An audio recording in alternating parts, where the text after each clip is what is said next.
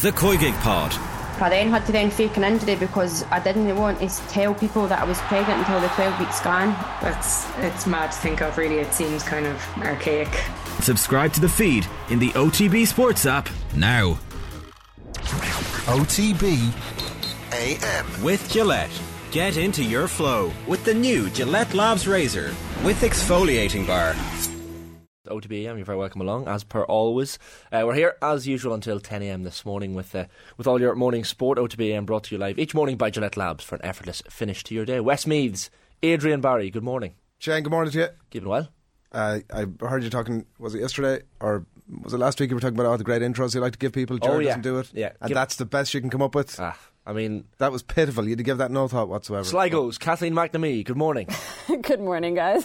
Can't do much better. What else am I going to say? I mean, for this time in the morning to have that much energy, Kathleen, don't try and defend him here. This is my first cappuccino of the morning, Adrian. So I mean, Jesus, give me some credit here. That's fair enough. We have the Australian Open in front of us. Just gone to an ad break there. Andy Murray reeling in the years. He'll be 30. What did I say? He's 36, 35 at the minute. 36 in May, and they're involved. He's embroiled in a final set against the Italian Matteo Berrettini, the 13th seed. So Murray winning the first couple of sets, 6-3, 6-3. Berrettini taking the third on a 6-4 scoreline, then in a tiebreak in the fourth, and it's currently 5-4 Berrettini on serve in the fifth and final set. So, I mean, as you were saying, Kathleen, we never get live sport on AM. We never get to enjoy and watch and call something so live. Nice. Like there was, the World Cup kind of worked because it was just after the show finished and at least there was sport on for the morning in the office. But I always love when there's actually live sport on AM because it makes me feel like, okay, yeah, no, we're properly doing sport right because we actually have stuff to react to live. And we couldn't ask for a better one to be on while we're actually live other than Murray and Berrettini because obviously Berrettini, one of the great stories that came through Wimbledon in the last few years, and then Andy Murray is just such an iconic figure. Yeah. We've Catherine Murphy coming up later, who's actually at that match in Melbourne, so she's going to be able to give us a really good insight on it, which I'm excited to hear about. Apparently a lot of heat in Melbourne overnight as well. Well, not overnight for them, but they had to pause play, not for this game, of course, because it's under the roof, the Rod Laver Arena. But yeah, I mean, madness, and they take into account the wind and everything else, so not easy to play a sport like tennis in a bit of heat. And it would, the odds would have been very much against Murray. Obviously he's been the last couple of years struggling with various injuries and the possibility that he might actually leave the game at some point. So and he's an now lad essentially now against, like Kathleen said, the up and coming hot shot of the game. Been watching a bit of as I had to do obviously last week with the documentary makers. Break point. Not point break. Pause for a second. Think about that one. And yeah, Berrettini obviously is an interesting character. But yeah, as you say, Murray was 2-love up, and you kind of thought, like, Jesus, what an opportunity he has here. But I know that over the course of the game he's been sort of fading a bit, and obviously fitness will be a factor. He's a good off season. Yeah, but he's looked okay in this fifth. He's settled it. I have to say, he's really settled it. There was a moment when he was 2-1 up and there was a tie-break in the fourth, and it looked like Murray, because of his age and because of all those factors, had sort of got himself into a moment where it was win the tie-break or lose the match, and it felt like that was sort of playing out, and there was a brilliant point in the tie-break at 4-4, quality shots on both sides, and ultimately Berrettini wins out, and you think, right, that's it, he's going to go on and kick on. He did actually win that set, but there was a real statement of intent from Murray in the point afterwards where he hits this beautiful pass shot. It is past very Berrettini, so classic Murray though as well, to go all the way to the 5 sets, and I think that's what kind of does him down in like the later stages of these competitions when he does get through, because he'll either roar to a 2-love up or else he'll go down by 2 and he'll have to like come back and actually really put in a fight. And just with the way his body is, like his hip, I don't know how it is still operating at the moment. Like he's had so many issues with it over the years, and yet he's still out there. His knees are bloody at the moment. You know, he looks like he's been through a proper battle, and this is just the first round of the competition. He's unbelievable. That's gone out. So for people just tuning in, so it's 5-4 Berrettini on serve in the final set, 30-15 to Murray in this particular game. So it's cracker of a game. Starting to level it, yeah. Starting to level it. So we'll keep you up to date in that game, and of course maybe bring you the tiebreak live if we get that far. Andy Murray. Tiebreak will last about a half an hour. I think that's true. Yeah. So we'll just stay on your air. Tennis commentary, guys. Yeah, exactly. Yeah. Well, John Duggan did a horse racing commentary live on there once, which is tough because you're trying to see which horse is which. All the you know, sports, so not easy. I had a moment where I thought of Andy Murray at the weekend. I did my first ever hot yoga class at the weekend. It's quite a statement. I did my first ever hot yoga class and I was thinking about Andy Murray. My hips were so sore after. I was like, Jesus, I've never moved my hips like that in years. Why? I've never done yoga before, never mind hot yoga in a room of 40-50 degrees Celsius, and Jesus, I haven't sweated that much ever. That's a fact. One of my mates just said, "Do you want to go to a hot yoga class this weekend?" I said, it's January, dry January, feeling wholesome, let's do something positive for the body. And I'd say 10 minutes in I regretted it. This was a 60-minute class, so I was like, nah, this is tough. So have you ever listened to the 30 for 30 documentary? ESPN did one on Bikram Choudhury, who created hot yoga. Yeah, I haven't seen it. Is he a controversial character, is that right? Very, very controversial, right. Yeah. In the very classic, a man in a position of power who brings in people who are maybe looking for something or looking for someone to give them some sort of purpose or meaning, and then takes advantage of them. But so there's two. There's one on Netflix that you can actually watch, and then there's the ESPN 30 for 30 podcast, but they're both very good. I would recommend. Right, must give that a watch. Fergus Keogh on the YouTube comments, keep them coming in, by the way. Says cracking shirt.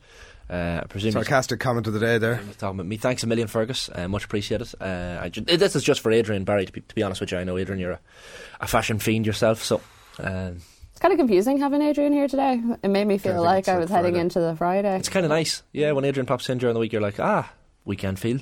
That must be quite nice, to know that you bring positive energy because of your links to the because weekend. of the day I broadcast on. Exactly. Absolutely, that's what I want to be known as. Yeah. You've been you were busy last night, Adrian, watching a different sport. I don't watch too much basketball. Maybe like a lot of us around here, because I've so much sport in my life that the room for more sport is just, and the time it's on, exactly. But actually, because there was no real football, there was like League One or whatever it was on last night, there wasn't really much to look at, and I found myself trawling around. I was looking for a bit of Tom Brady action, but that wasn't starting until 1 o'clock, I wasn't going to get that far. And then I found this, and it was like Red Zone for NBA basically, and it's like a sort of low enough production show where they like just bounce around all these games, and I got hooked into watching a bit of the Pacers, and I thought, this is great, and obviously Steph Curry was doing his thing, and I thought, this is good, and it was sort of getting down to the championship minutes. There was like a couple of minutes left, there was very little between them, and suddenly they just bounced on over to the Knicks and the Raptors, and I was like, no, I've invested some time over here, leave me at this thing. But actually they knew what they were doing. It was absolute classic stuff at the Garden, and really tight finish. And as I said, like I don't watch basketball an awful lot. You tune into it every now and then, pay a bit of attention to the main stories that happen, but certainly no aficionado. But just the way the whole thing played out at the end, the only NBA game I've been to is a Knicks game at the Garden, and what a sensational. That's not a bad one to. The way you set that up was like it was going to be disappointing. Yeah. I've only been to a Knicks game in the Garden. Yeah. Like it was sensational. It was around the time that a long period where the Knicks were crap, so the result didn't go their way that night. But brilliant last night. It didn't go their way in the end last night either. But there was just the whole drama of how it all unfolded, and it looked like the Knicks had thrown their way towards the end. Randall with an offensive foul at the end, and they looked as if for the entire whatever that was, about 7 or 8 minutes that I'd seen, they couldn't stick two free throws together. They were just like picking off 1 point apiece, and it felt as if they could do any of that, they would have got over the line. But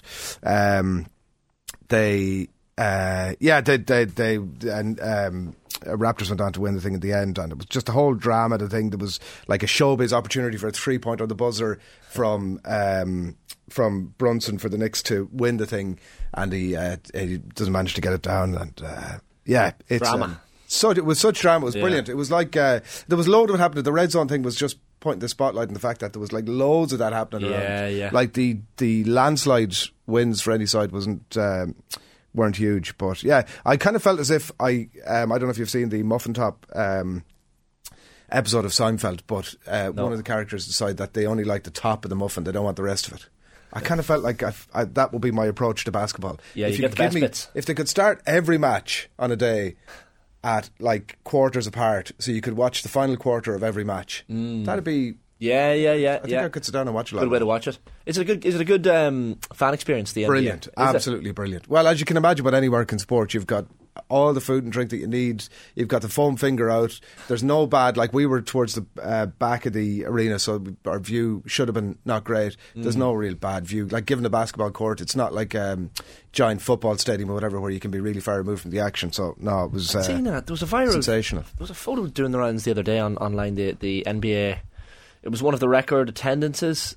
San Antonio Spurs set the NBA regular season game attendance record, but there was photos then from up in the stands, and like, some people have a horrific view of the court. They're so far back. It's almost like a football stadium. Right. The court's right in the middle, and there's people around the court, and then there's little kind of tiered seating near there, and then it's a gap of no people, and then it's the actual football stands, and then people are way up in the. Well, we were very far back. You were. It's fine. Yeah, we were at like nearly the back row of the Madison Square Garden, and it was. Maybe it just depends on the one you're in, though, as well. Probably, to be fair. I mean, it's like any football stadium or any. And also, we were totally in awe. Like, it was like, do you know what I mean? We were like two absolute newbies. But I think what basketball does well, where say maybe NFL or something doesn't, for people who aren't maybe as invested in it as us, is that it's the pace of it is far quicker, and like even any entertainment they have in the middle, it goes a lot quicker than the NFL does. Whereas NFL, you kind of have to commit yourself to a couple of hours, and very little of that time actually being playtime, no matter how good it is. Funny, it leads in nicely to the matchday experience. I know this was something you'd mentioned, Adrian, as well. The IRFU engaging with supporters to enhance the Aviva Stadium matchday experience. This is something that we've talked about constantly.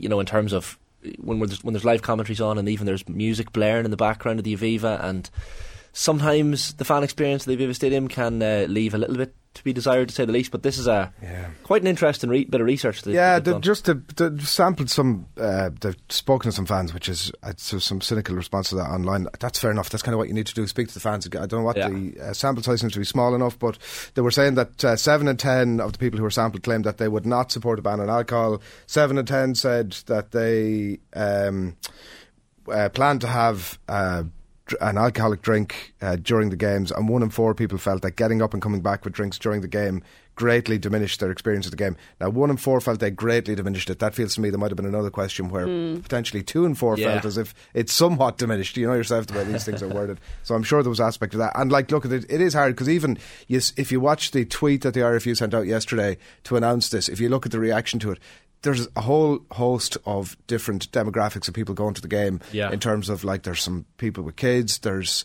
some people in their 20s who are going on the lash, there's some people in their 50s or 60s who are going to have 2 or 3 drinks, and I don't know, I've probably experienced most of those aspects of it, and it can be certainly frustrating when there are people up and down all the time. When it's the same people up and down all the time, that can be frustrating. But there are small measures, I think, that I don't think that they need to have a business as usual approach to this, the RFU. I think that there are small measures that they could put in place. One thing that I was suggesting before was maybe like some seat service. It's not an ideal solution, because you do have somebody obviously roaming around the stands, but at the same time, at least that's somebody who's got a bit more cop on than the person who's 3 or 4 or 5 points in and who couldn't give 2 hoots. They know you get it in the NFL, don't you? In the basketball probably as well. Exactly, you do. You get loads of that, and it's manageable. And it also means that the queues then inside are obviously a bit less. Obviously people will need to go to the toilet if there's enough seat service, but then you could obviously have the secondary bit of having the stewards ensure that there needs to be a break in play before people will be allowed to return to their seats. You could also ask people who are getting out of their seats to adopt the same approach with some PA messaging. Wait for a break in play before you get up. Like, I know I was at a game recently at the Aviva, it might have been one of the Novembers, and it was definitely that same experience where there was 3 people coming back from the bar in the middle of the game. There was a load of action. We were down the right hand side, there was a load of action down the left hand side. They stood right in the way of it as there was a key try opportunity happening, and blocked the view for a couple of hundred people behind them. Jesus. Infuriating, like, and zero cop on. Now, there were at least 1 sheet to the wind at that stage, so that's going to happen. Still, you're missing. There's probably some measures, I think, that they you've paid for your ticket. You're missing a live moment. That's my thing. Like, surely if you do want to have a couple of pints during the game and you want to go, like, just order 2 pints at the start of the game. If you want another one at halftime, go at halftime, come back. Like, I also just don't understand where a bit of cop on and common sense doesn't come into these things. Like, obviously the Aviva will have to put in some sort of regulations, because not everyone is going to have that, but the majority of people, and from what it seems is that a lot of people are going and getting up during games, just buy a couple of pints at the start, and then hey presto, you're fine. I have to say, I have been the soldier who's wanted a pint in the middle of a half, right? But I will also say that has generally tended to not be the most dramatic games against the biggest opponents. Like, it's often, to be honest, you're down there watching Ireland-Fiji, and it's like, it's nice to be able to watch stuff on the pitch, and it's entertaining, and you're obviously into it, but it's not quite like, I can't miss a couple of minutes here to go and get a beer. So I wouldn't be saying that I'm... and this is an IRFU, this isn't FAI. Like, the soccer matches at the Aviva are different in that, well, you can't drink at your seat, I'm fairly sure, for a start, so you don't have that element of people kind of standing in front of you and getting in the road. But yeah, it's I like the choice, but I mean, I do understand all sides. There's no solution that's best for everybody anyway. That's the other but also side with the FAI, like I was at Ireland Norway with my dad, and the majority, like the seats were kind of empty because the majority of people were just standing inside in the corridors outside the bar watching the match through the windows because they did want to have a pint. So like there is also that side of it as well, because I know a few times people have said that the Irish games are better, but when I saw, and I know like it was a friendly and it wasn't anything mad, and people were probably more going as a recreational thing than a ardent supporter thing, but even still, like it was weird because especially after the first half, most of the seats just emptied out and you could just see the majority of people, and like there was about 3 deep standing in the corridors as well. You know, it wasn't a case of where you actually had a nice little perch for yourself. It was quite a lot of people. So, well, I think you could do that for food. I think you could do the seat service thing for food as well. Yeah, do you know, like you go out at half time, but I've kids are match mad at the minute. They want to go to every game that happens, and you stand in the queue for 50 minutes at half time, and it's an absolute killer. Like, yeah. You don't mind doing it for yourself, but when you have kids in tow, I'm sure. And they're pulling and dragging, and there's like, and also you're trying to keep them sometimes like entertained during a game, because like it can be a long time for a kid to keep attention on something. So if someone's actually coming to your seat and being like, do you want a hot dog, do you want some chips, whatever it is, that's probably going to keep them entertained 100%. For a good few minutes compared to standing in those awful queues. My kids we play a game of where's the ball at the minute. They're at that sort of an age. And so that's great. No, it's really good, and it engages them for a little period of time. But what happens is they keep going, there it is, there it is, there it is, there it is. So you can imagine the reaction from everybody around when that goes on for long enough. You need to play I Spy and pick something very random that a kid mightn't even know what it is. And then they'll be there the whole game trying to pick. We're going to Croke Park on Sunday for the club final, so I'll keep that in mind. Absolutely. Apologies if my eyes keep getting drawn downwards to the screen here, but the Australian Open is ongoing. Murray and Berrettini. Murray saved a match point in the 10th game there and secured the game to make it 5-5. Berrettini won his service game then to make it 6-5. It's currently Murray's service game here, and he needs to, of course, win this game to take it to a deciding tiebreak in the 5th and final set here. The Australian Open in Melbourne. They're on the Rod Laver Arena. Probably a good time to mention what's coming up for the rest of the show between now and 10 o'clock as well, as Catherine mentioned, plenty to come. 7:50 we'll be joined very shortly by Mark Lawrenson to talk to Liverpool, the Premier League season so far. Plenty of other talking points. David Moyes has done a very interesting interview, tell-all interview as well. We've only seen a teaser of that so far. But Laro, of course, a good friend of Moisey, so we'll get his thoughts on that. 8:10, Catherine Murphy live from Melbourne with the latest. Hopefully this game would have finished by that point. Andy Murray and Matteo Berrettini. We've got Shay Given at around 10-9, talking all things Newcastle. And they're up to 3rd in the Premier League. They're flying high. Semi-finals of the Carabao Cup as well. 9:10, Courtney Cronin to discuss the NFL ahead of the divisional round games this weekend. Tom Brady out. The Tampa Bay Buccaneers losing last night to the Dallas Cowboys, and Brady, is it his last time on an NFL pitch? It certainly appears to be his last time playing with the Tampa Bay Buccaneers. But whether or not he heads into the punditry game right now remains to be seen. And at 9:30, Dominic King is on the show. We had a couple of other last bits to mention. I know, Adrian, in the back pages of some of the papers we have Paulie Clifford's infamous speech now about the referees, and talk of maybe some disciplinary breaches or disciplinary punishments to come in. I guess we don't know how it's going to be dealt with at this stage. Yeah, the Irish Daily Mail this morning, it is on most of the pages, and there's some quotes in them, and some of them, and he's due on off the ball tonight as well. If they can get themselves out of the Golden Nugget, I suspect that he might make an appearance there. Michael Clifford writing about it in the Irish Daily Mail. Clifford may be asked to apologise for speech. GAA Chiefs could be set to ask Kerry Starr Paddy Clifford to apologise to referee Thomas Murphy for remarks made in his controversial acceptance speech after Sunday's junior final. But I don't see anything else in there that other than maybe he's got a source that's given him this information, but I don't see anything concrete that would be the case. And look, at maybe he'll just do that over the passage of time. There definitely seems to be like a narrative coming from the Fussa camp straight away from the David Clifford interview afterwards, that listen, this is all just part of the game and this is what happens, and like, I don't know, the context, what happens here will be interesting to see. There'll be a call for calm heads, obviously, and for people to sit down and establish exactly the facts. Was there a bit of John on the pitch in the lead into this stuff? Was there stuff coming from the Fussa side that inevitably there were things said that might have been said that was sort of context? Like, I'm not saying that there was any context, by the way, to that Anton Coyle short elbow. That was absolute. I think you described it in the show yesterday as thuggery. It was And it did take the sheen off what was an amazing game, an amazing day. I'm sure it took some element of the sheen off the win. I saw footage online last night of Stewartstown team arriving in home, and I'm sure it takes some of the sheen off what should have been a big, despite the defeat, celebration for them, given the year they had as well. That for me, Adrian, though, is the point in that I saw the same clip as well of the Stewartstown players arriving home, and it struck me last night. I was thinking, oh, maybe it takes a bit of the sheen off it, but then I was thinking, I don't think. I think that it's so commonplace in Gaelic football and hurling now to get involved in a lot of that aggro, a lot of the physicality and the things that are said, some of the terrible things that are said between players. I actually think it's so common that it's not being thought about in Stewartstown at the minute. Like, I think it's not. Didn't look like it from the video, to be honest. Like, that was proper bonfires all the way home. Everyone out in the town. 100%. Kids allowed to stay up late to like celebrate with the team. Yeah. I don't think just part of the game. Yeah. If anything was being discussed in the pubs, like after the match, I'd say it's probably like, oh, what did he say to you? I'm sure. And people are going to give their own people that benefit of the doubt. Yeah. Well, and I'm sure that they were probably heroed for it.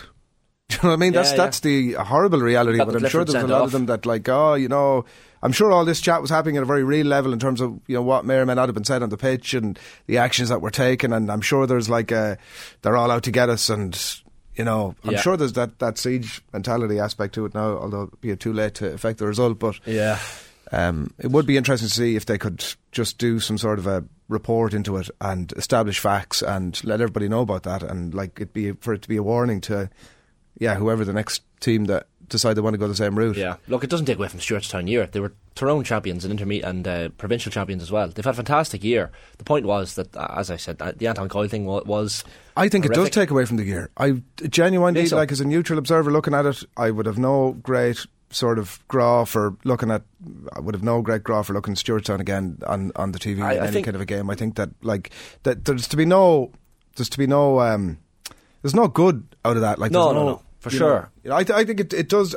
For them, I understand Kathleen's point. That's totally fair enough. I'm sure that the celebrations were not long into the night and for a few nights, and more luck to them for the year they've had. But I think for the rest of us, we're entitled to say that was shocking. Yeah. And you said it yourself, there's no place for it in a football pitch. And well, Anton Coyle shouldn't be near a football pitch for a long time. I don't know. The point is he might only get a couple of game ban, judging by what we're reading in the papers. 1 game ban maybe for the other 3 Stewartstown players that were sent off. That would seem to be. I don't know what the right number is, but that would seem to be low. I mean, that's remarkably low. Yeah, I think it's the sort of situation where I don't even know if you ban someone for games. I think you ban them for like a year, a couple of years, it's a period whatever of time. it is. Yeah, it's a period of time. There is a message there, like people look negatively upon the make an example of him thing, but I think that's fair enough. Like, I mean, it was.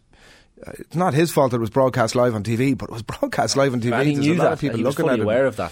The end of the game, on a more sort of a somewhat lighthearted note, reminded me of watching Game of Thrones. I don't know if you're a Game of Thrones aficionados, but at the end of the game just played out like an episode of Game of Thrones. Every new plot twist just had your jaw on the floor going, I've never seen this before, and surely that hasn't just happened. Surely not. Like the executioner wielding a sword over the head after, like in season 1, Sean Bean.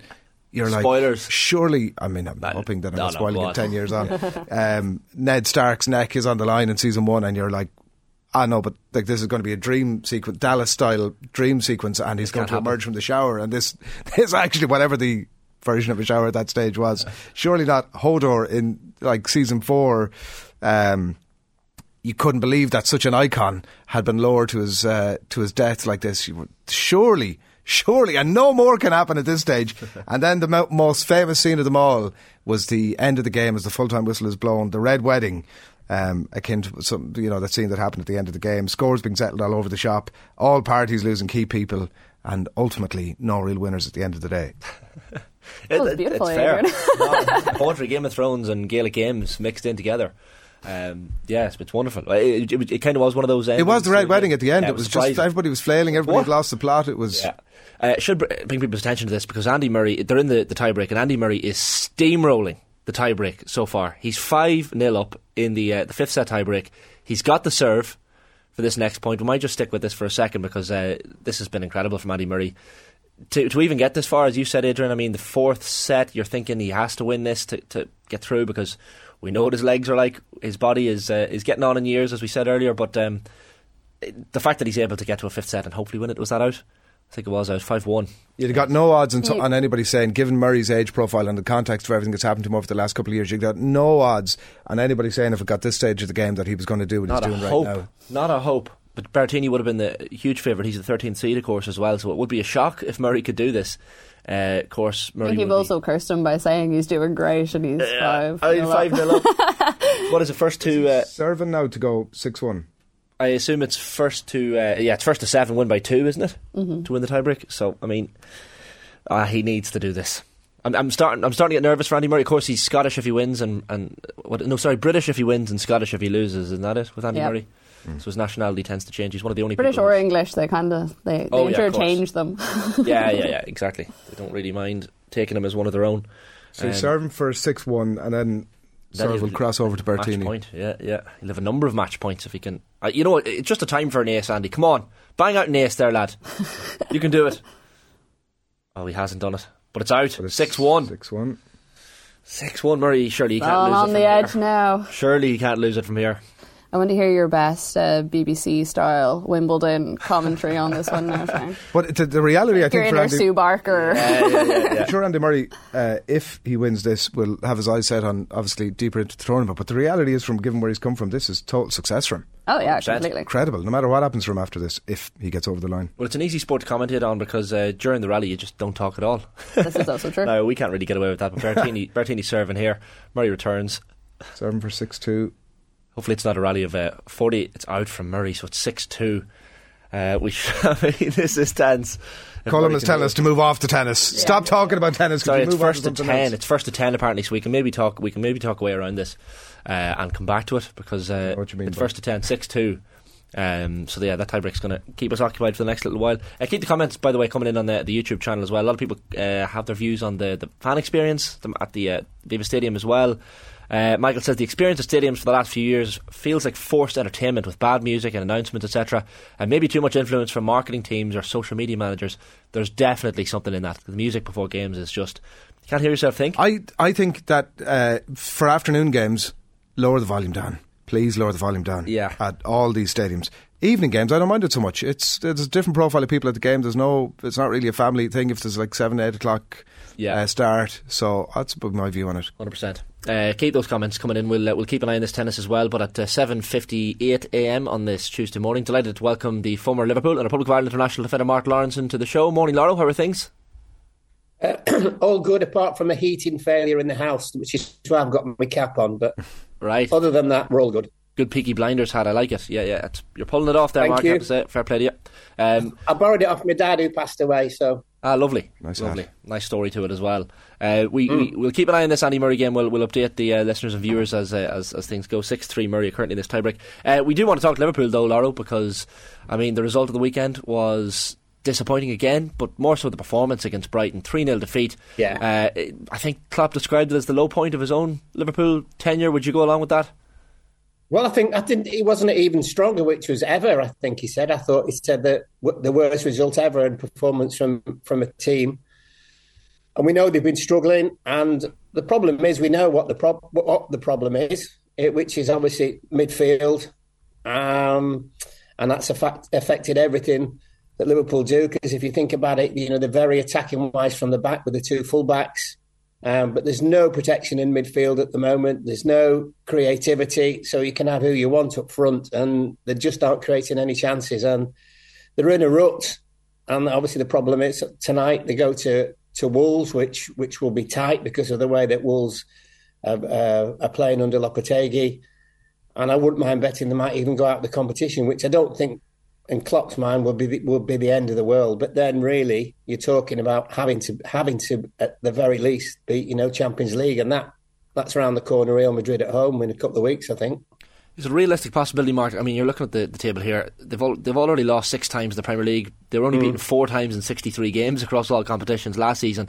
I mean, 10 points adrift of the top 4 as well. Is that a realistic possibility that they might not get that top 4? Because, I mean, the way City and Arsenal, United and Newcastle are playing, it's a tough 4 to break into.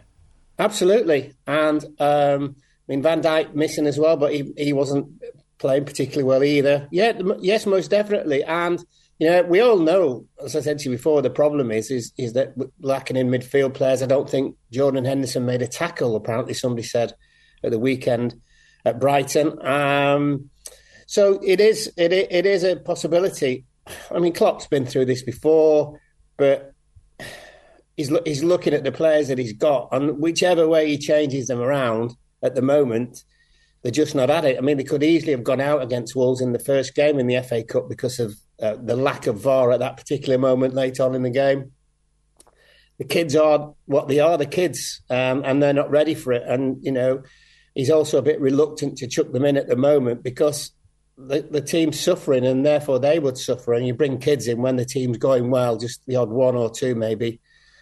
And they're just in a little bit of a mess. And, of course, everybody go and buy some players, go and do this and go and do that. But that's not the way that they operate at Liverpool. And we know they took Gakpo, and I think the reason they took him because they do believe that it was only going to get better and his fee was going to go up. And I think his time was now. So you understand that. But it's no good having these 5 or 6 outstanding forward players and not really supplying them with any chances. And, of course, you know, they all of a sudden are thinking, well, we're not going to get the ball, what we're doing. So, yeah, it is a bit of a mess at the moment. But look, you know, the best thing about the football club is the manager.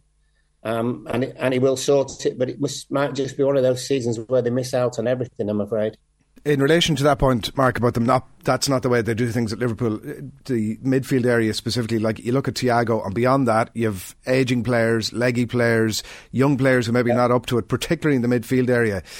That's not the way they do things at Liverpool, is a very fair comment. Is it about time now, probably a lot of Liverpools would say, that maybe they just need to change their ways, particularly in relation to that area of the pitch? Well, yeah, good question. But I think the thing is that maybe as well, I mean, the owners will be aware of it. And the problem probably is that the players that they want, aren't available, or if they are, it's absolutely mad money. And really, apart from the purchase of Alisson and Van Dijk, they've not generally paid more than 30-40 million generally was what they paid for players if you look at them and made them all better. Certainly there's a whole host of players on that list, but it's one of those, isn't it? They took the lad on loan from Italy who's basically not played. I think, has he gone back now? I think he got injured. So I don't.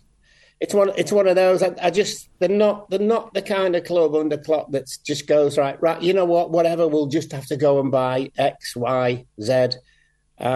That's not the way that they operate. Should he, in that case, if they're not going to bring somebody in, like sticking with the system as it is, does he need to be more adaptable in that? Like if they're not bringing a player in, it's not working for them in midfield. Like you see the way teams are playing through them so easily. Does he need to change it up a bit, or is it just too un-Klopp-like? I think it's a little bit of both. When you say change it up a little bit, I mean, basically, who else does he bring in? I mean, Oxlade-Chamberlain is playing at the moment, and I think most people would have looked at the Ox at the start of the season and thought, well, this will be his last year at Liverpool, and maybe even he might have gone in this transfer window because I'm afraid he's just off it. Kate has never really done it. He's one of the few Klopp signings that's not really done it. We've seen it in little bits and pieces where you think, wow, what a player, but he just disappears in games. And you know the kids, Elliot, etc., Carvalho. It's too early for them. It's too early for them to be playing on a regular basis, and you can actually destroy young players by consistently playing them. And the idea with young players is just to they can dip in and dip out. Curtis Jones, too many touches, really. When he's got the opportunity to play, he's not really. I mean, he came on, obviously, with that goal against Arsenal in the FA Cup, however, 2 or 3 years ago. And in all honesty, he's not kicked on. So it's a difficult one because what do you do? Do you put a defensive-minded player in? I mean, Fabinho's, we went away at the World Cup and he's looked ordinary. And generally, Fabinho is a 7 or 8 out of 10 every time he plays. He sits in front of the back two and does whatever he needs to do. But he's just not at it as well at the moment. And I think a little bit you can go back to last season, and I think this is a relevant argument, which is they played in every single game possible, didn't they? So they got to 3 cup competition finals, and obviously played all the games in the league. And they didn't have too much of a pre-season, and it was probably too early. And I know it's quite, people say, oh yeah, but it's the turn of the year now and everything. But if you look at them, generally, nearly all of them, they just all look leggy. And it's a really, really difficult one for the manager to cope with. And like anything, when you look like that, you kind of think, oh, we can give them a bit of rest, etc. But look, they're playing every 3 days at the moment, aren't they? Yeah, that's like everybody. Yeah, fair point, Mark. I mean, the fatigue is certainly something that was picked up on and mentioned by Jordan Henderson and Jurgen Klopp after the match at the weekend. Just a brief departure to mention that Andy Murray is through to the second round of the Australian Open. He is Marvelous. beaten. Yeah, great result for Andy Murray. Many years ago, I was on a plane from Barcelona back to England, and I sat next to him, and he was only be about 16 or 17. And I was sat in my seat, and then I saw this lad come down with all these rackets and everything. And I'm typical. I sat there and I said, "Oh, so you're a tennis player?" And he looked at me thinking, "You moron." But he's a really nice fella. And if you think about what him and Jamie have been through in their life, I mean, Dunblane.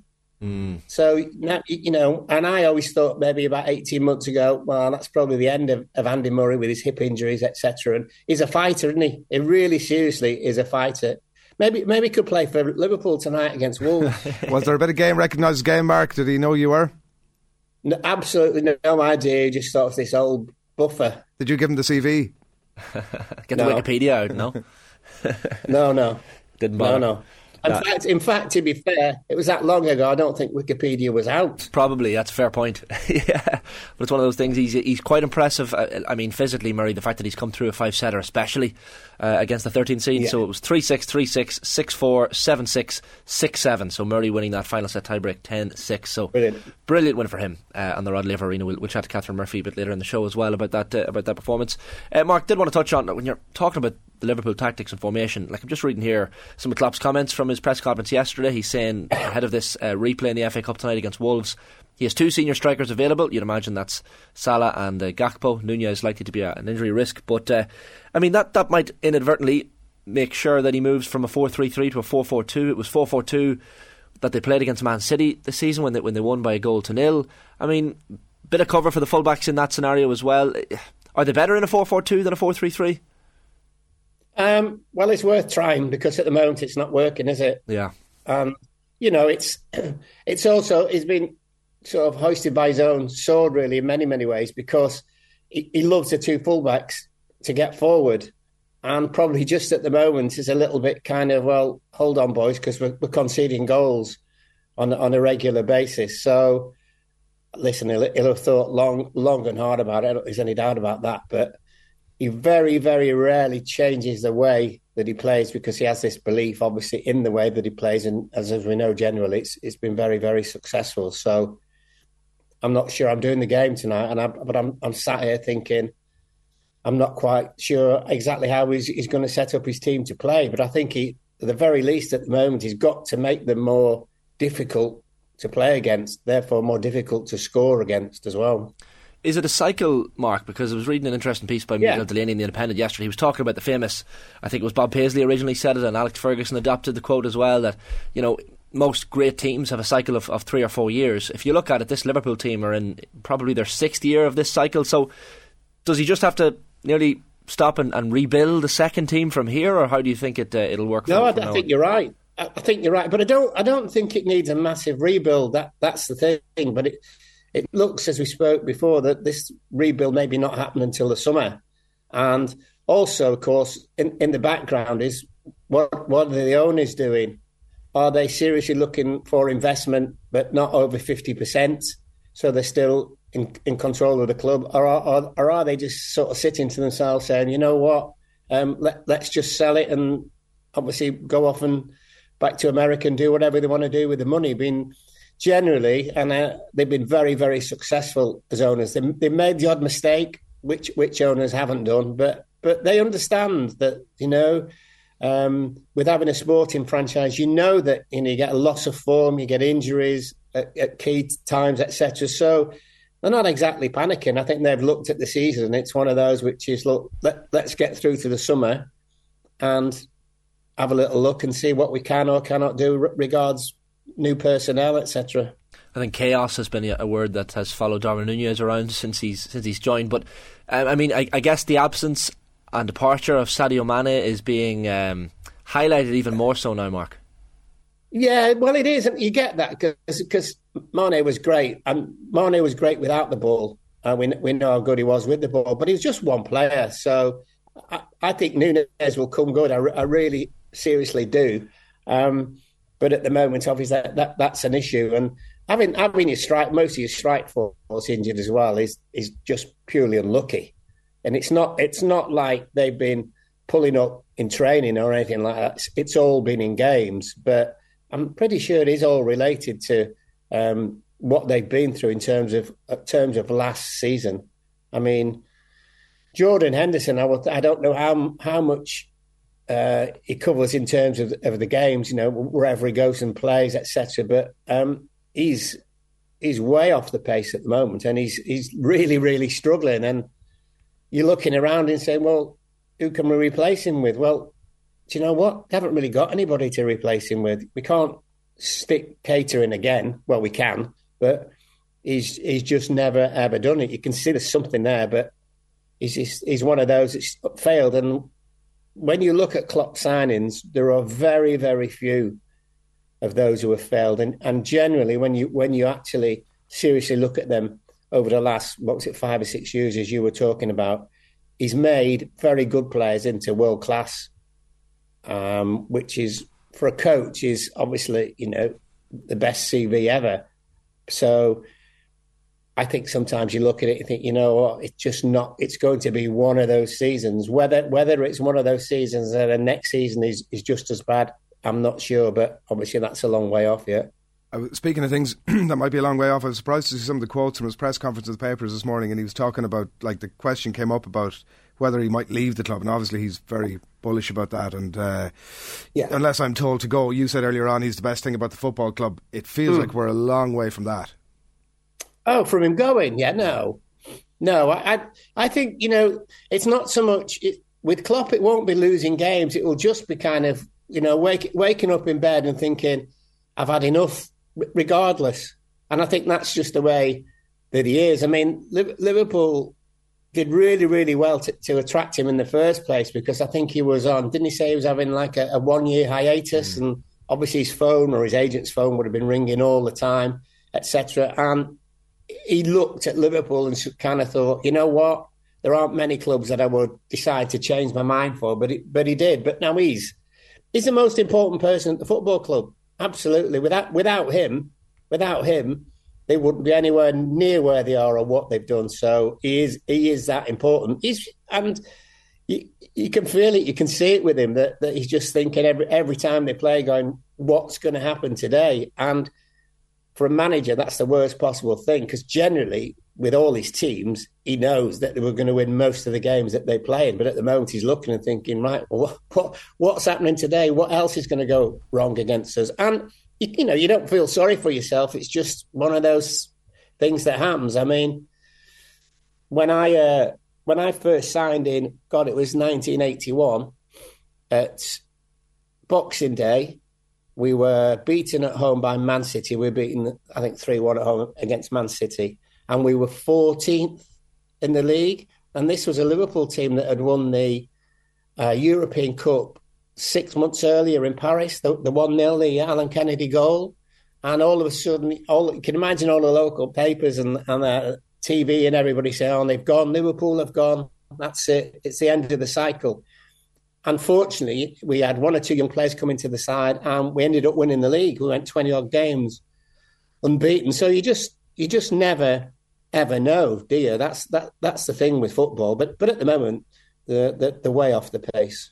Just while we had you, Mark, I wanted to bring you this clip. So, of course, your good pal David Moyes and West Ham struggling at the moment, sitting in 18th in the Premier League standings, and in a bit of relegation bother, but still plenty of time left. There's been a clip doing the rounds yesterday of David Moyes doing an interview with the Diary of his CEO with Stephen Bartlett. Some really, really interesting things have already come out of this in terms of the teaser. Just for anyone who hasn't heard it, have a listen. They would be out screaming at you at half time, they'd be screaming at you at the end of the game. What's the toll of that?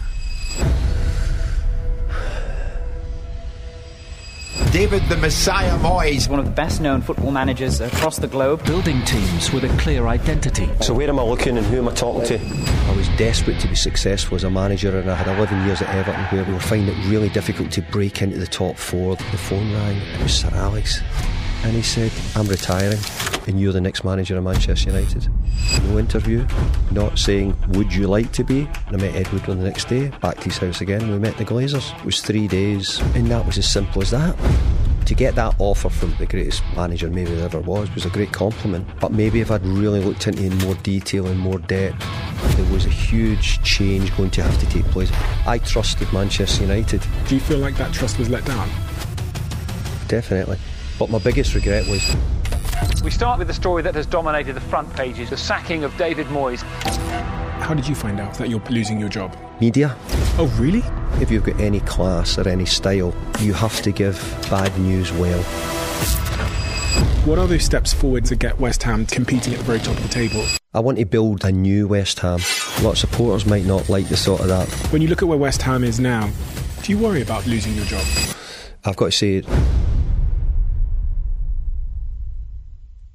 Yeah, fascinating stuff from the diary of CEO Stephen Bartlett there, Mark. Like, even just the way in which he finds out he's getting the sack from United via social media.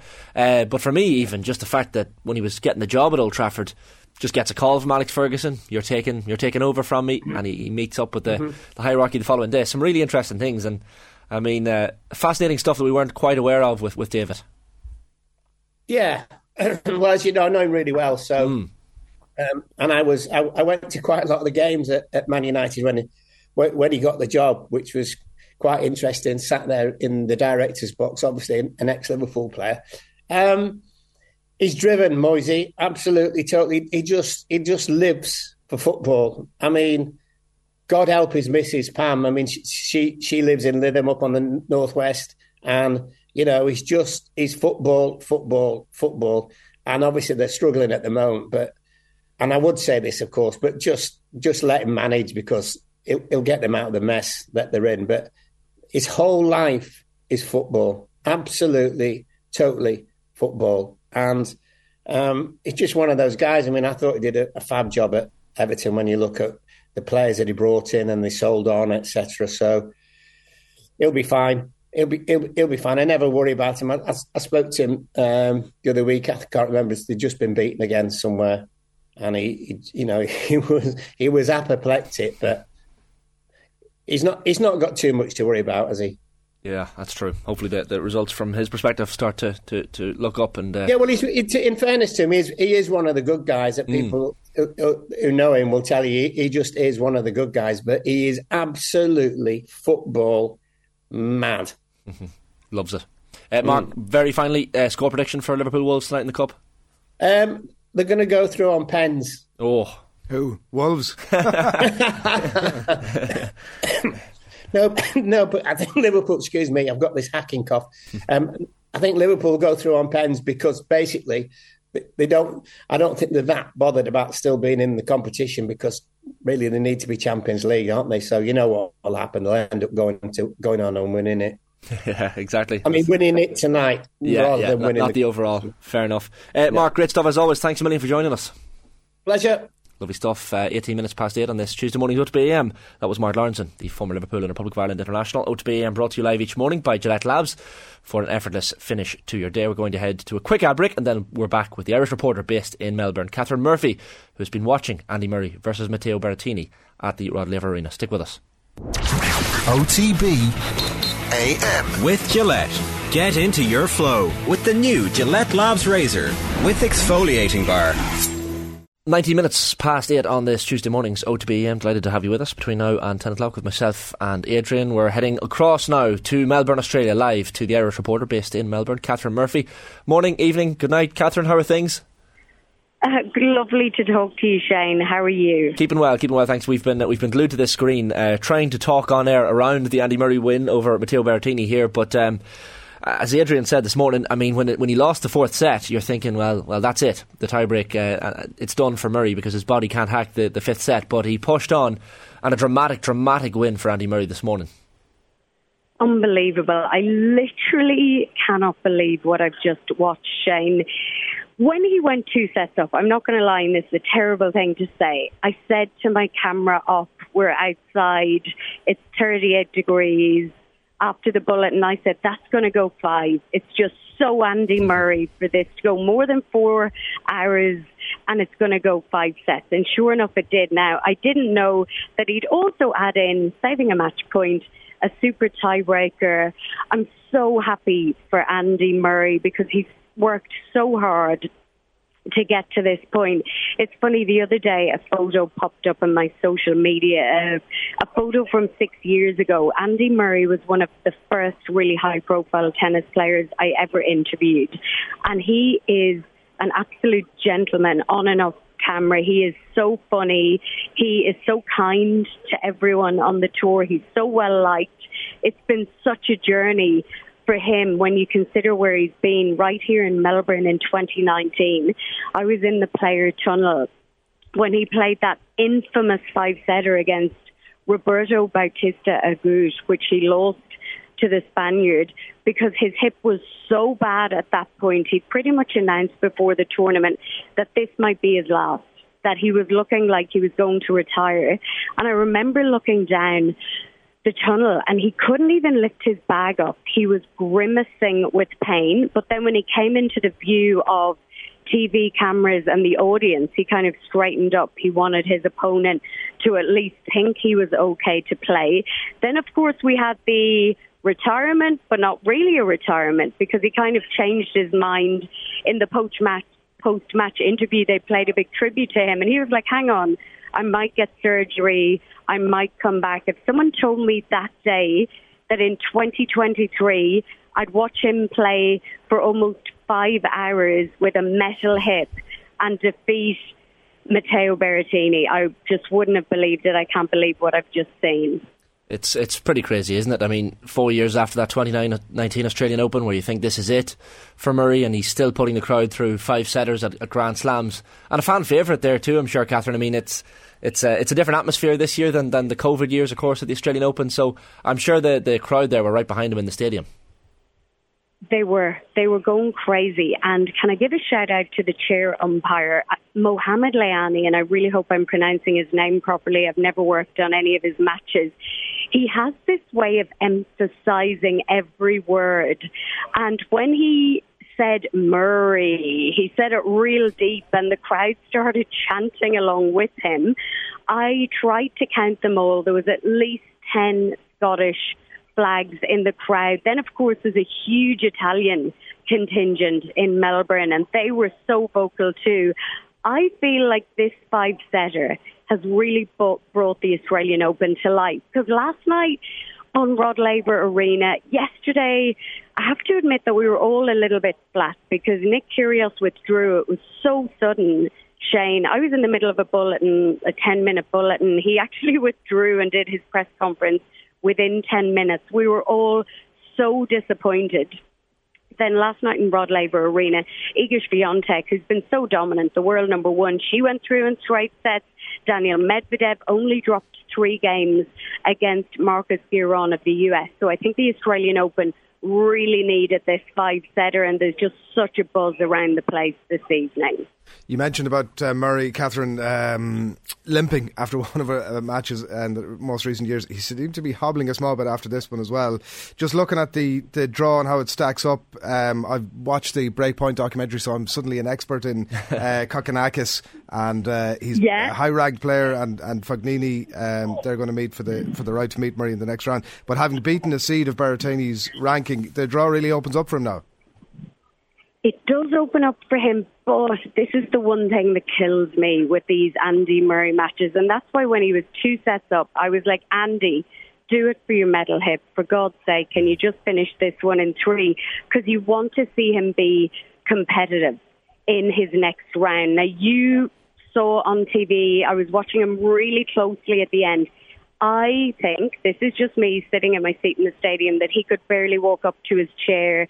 He was so good. He was actually, do you notice, I don't know if they showed it on TV, he insisted on cleaning up his area so the ball kids wouldn't have to do it. Like, picking up all the water bottles off the floor. It took him ages, but he did look like he was almost struggling to walk. So I just hope that he recovers well. Thanasi Kokkinakis is a really interesting one. It's so sad, as you know from Breakpoint, him and Nick Kyrgios won the doubles last year, and they just brought such an amazing energy to the whole tournament. Such a shame we won't get to see them in doubles, but that Fognini-Kokkinakis match will be interesting. It's never dull with Fabio Fognini, that's for sure. So just even the fact that Murray saved a match point in that game, just quite extraordinary. Just quickly, Catherine, we're going to bring you a quick clip here of Murray speaking after the match, clearly delighted at his win. I mean, I'll be feeling this evening and tomorrow, but right now I'm just, unbelievably happy, very proud of myself.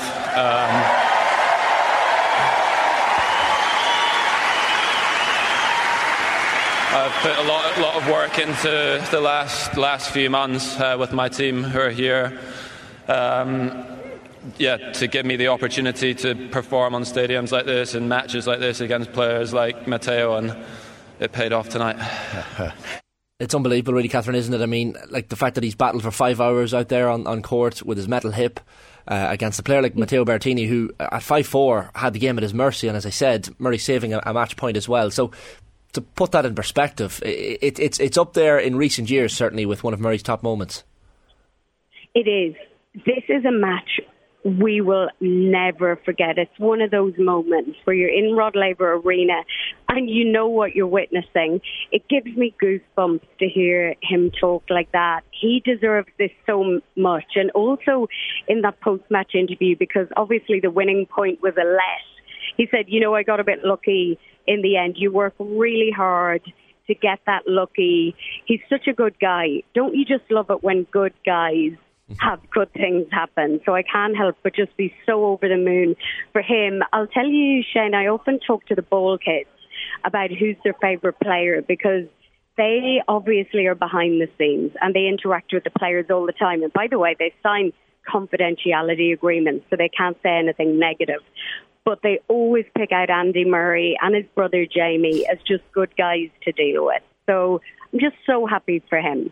I wonder where they'd rank Nick Kyrgios on that list. And it was the subject of my next... They do love him. Do they? Yeah. They do love him. That was what I wanted to ask. He's a superstar and he brings a vibe. You didn't get a sense from the documentary. One thing I didn't get a full sense of from the documentary was his relationship with the Australian people. Was there universal disappointment that he was out from a being on his side point of view? I'll give you my perspective of it, which is just one perspective. So I love Nick. I've known Nick for many years. He's always been great to deal with. I've found him to be really good. You can only judge people on how you find them yourself.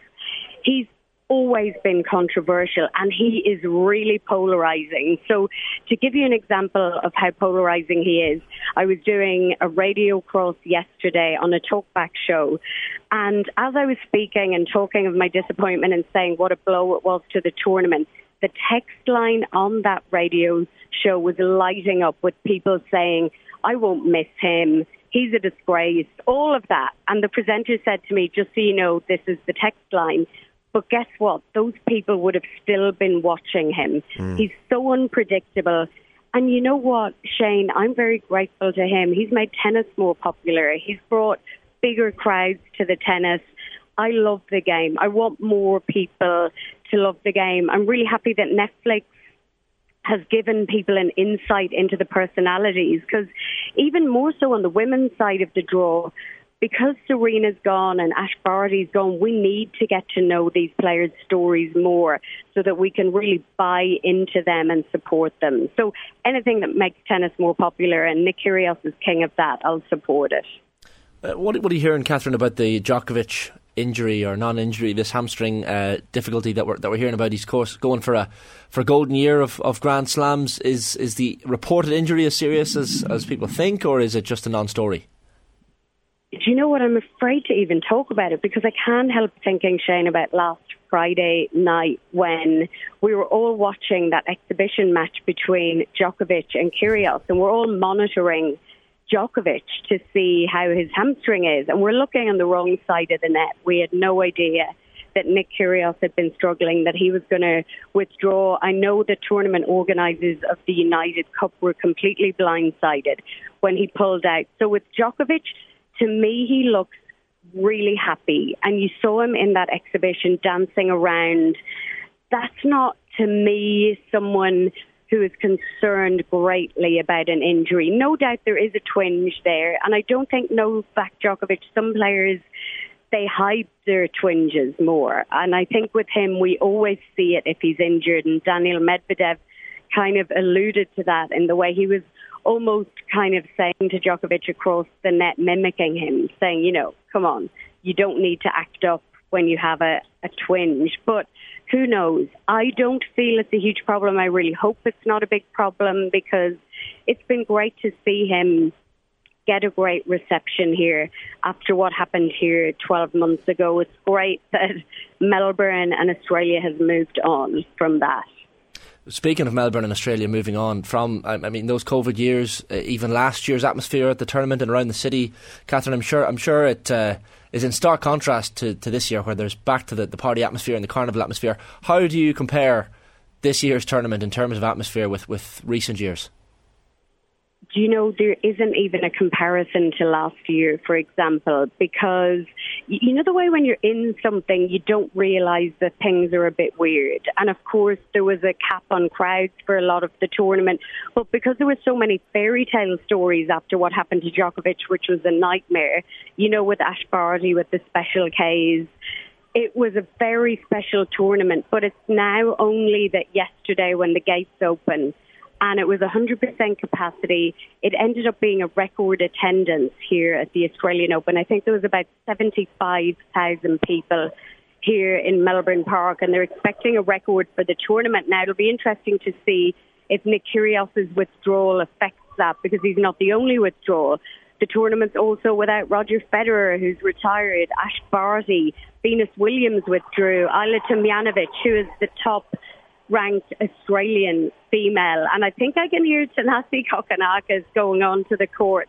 Certainly no attendance issues in that stadium. It sounds like it's absolutely jam-packed. But there's no comparison. This is, I think, and I'm probably a little bit biased because I adore the place, but I think this is the best sports event in the world, without doubt. And I've been to the French Open, and it doesn't even compare to the Australian Open. Catherine, we're looking at the draw then on both sides opening up. A few surprise results already, as we've already said. Berrettini last year, semi-finalist, getting knocked out.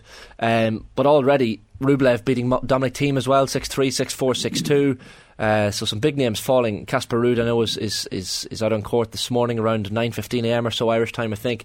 And then the women's side of the draw as well. Iga Swiatek, one of the favourites. It's fairly competitive on the women's side of the draw. How do you see both sides playing out? I suppose on the men's side, Djokovic is the man to beat.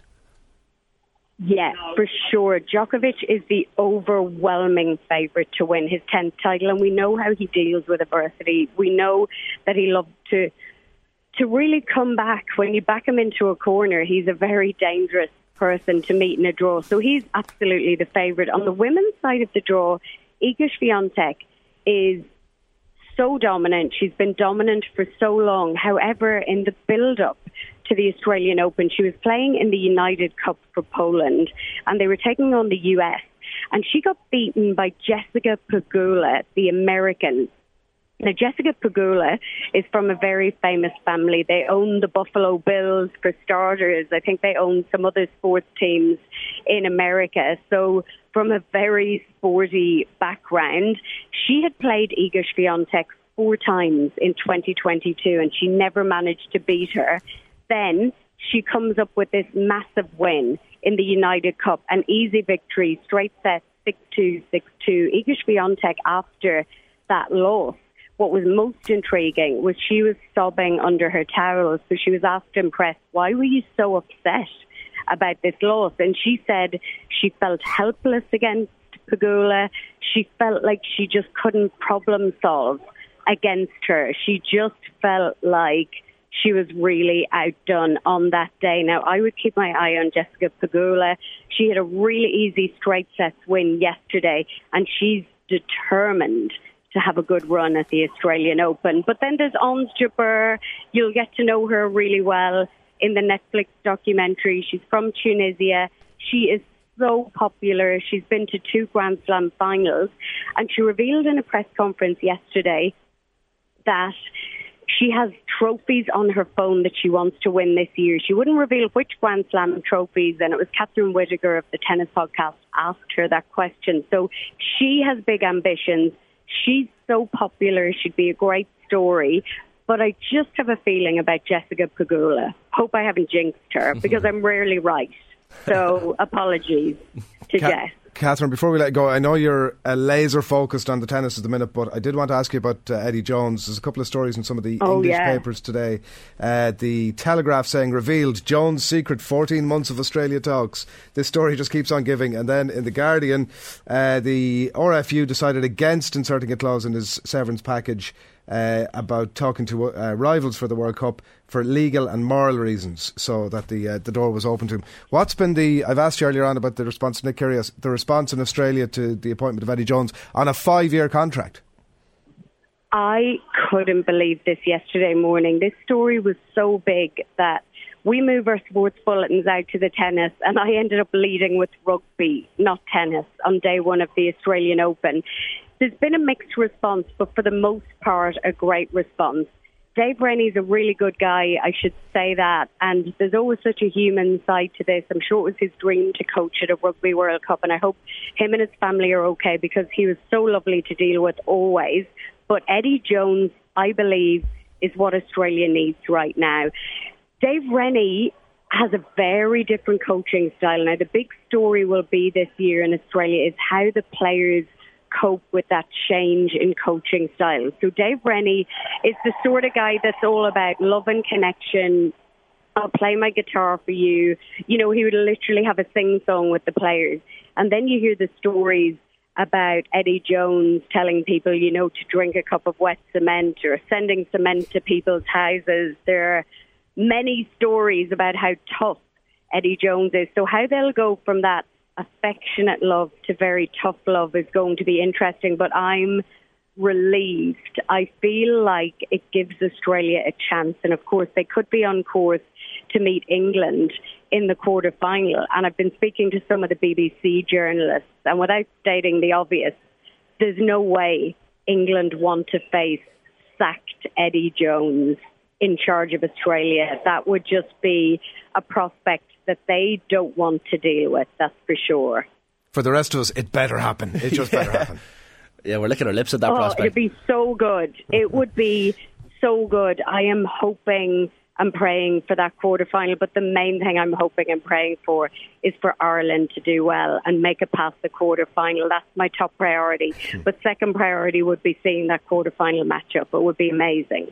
100%. Will be absolutely brilliant. So, the build-up to the Rugby World Cup continues. Catherine, you've been brilliant with your time. Thanks a million as always. No doubt we'll check in again before the end of the Australian Open. Pleasure. Love to talk to you anytime. Have a great day. Great stuff. Catherine Murphy there, Irish journalist based in Melbourne, Australia with ABC Sports. 9 a.m. approaching on this Tuesday morning's OTB AM. Just want to tell you about a brilliant charity event that's happening at Rascals Brewing Company in Chicor this coming Wednesday, January 18th, tomorrow. It's called Manawsome, celebrating the success of Irish women in sport. It's all to raise money for Women's Aid and will feature an array of brilliant speakers, including the World Cup bound Republic of Ireland defender Louise Quinn, Irish hockey legend Roisin Upton, former MMA champion Aisling Daly, and plenty more. And it'll all be hosted by our own Aisling O'Reilly. Tickets are just €20 and all proceeds go direct to Women's Aid. Go to rascalsbrewing.com to get your tickets now. Now, time for the papers. Yes, indeed, time for the pay-per-view. We might split up a couple of these papers. Adrian, I know you have a few over there. Do you want me to just jump in? Yeah, go on, fire ahead. You can grab away there. In the meantime, I'll fill a couple of seconds for you here, Shane. Good man. The Mirror is you're going, I'm staying. Klopp warns of Cop summer. Clear out, but says I won't quit unless I'm told to. That should be music to Liverpool fans' ears, I would think, today, if they're going to have a bit of a clear out, and you would assume bring some players in, and the Klopp is hanging around. Top duo and Andy plans. Johnny Sexton, Tadhg Furlong remain on course to make Ireland Six Nations / Wales on the 4th of February, and battering ram Richarlison hits back at kicked keeper. You disrespected us. It felt like, I mean, there's been a bit of defence of Richarlison since the game, that, you know, he was just so passionately defending his people. It sort of felt a bit like he was been the pantomime hero at the end of that. The Ramsdale stuff. Yeah, like there was no need for him to get involved. Wasn't there? Yeah, but particularly the stuff at the end. Like, what was he getting involved for? He I think has some role to play. The fan was an idiot, and the fan should be banned and kicked out for whatever length of time they get kicked out for. But I think there's a response to whatever Richarlison is doing. Which, do you know when a player comes off the bench and they feel like they haven't had an impact in the game? Sometimes they overcompensate by getting involved in little bits and bobs.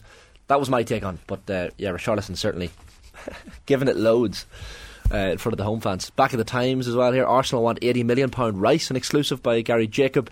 Arsenal have made Declan Rice their top target this summer and are growing increasingly confident that they can beat Chelsea to the England midfielder's signature. Where have I seen this story before? Michaela Mudryk. Do you think that they're maybe after, it's like an old switcheroo here, that Arsenal are actually after somebody else? Well, and they're just lobbing this out there. They're playing chess. Yeah. And everyone else is playing checkers. Jesus, yeah, that could be a point. But Declan Rice, 24, centre of a bidding war. We'll see how that plays out. We've got Coco Gauff on the back as well next for Emma Raducanu. That's tomorrow morning, I think, down in the Australian Open. I'm not leaving, insists Klopp, and England's defence coach Kevin Sinfield has held talks with Owen Farrell about improving the fly half's tackle technique. So 31-year-old Owen Farrell learning how to tackle. Was that a dig? It was. A dig, yeah. Proud Australia, Jones targets World Cup glories. More on all of that down there. Sexton back training as Byrne gets support for Ireland selection.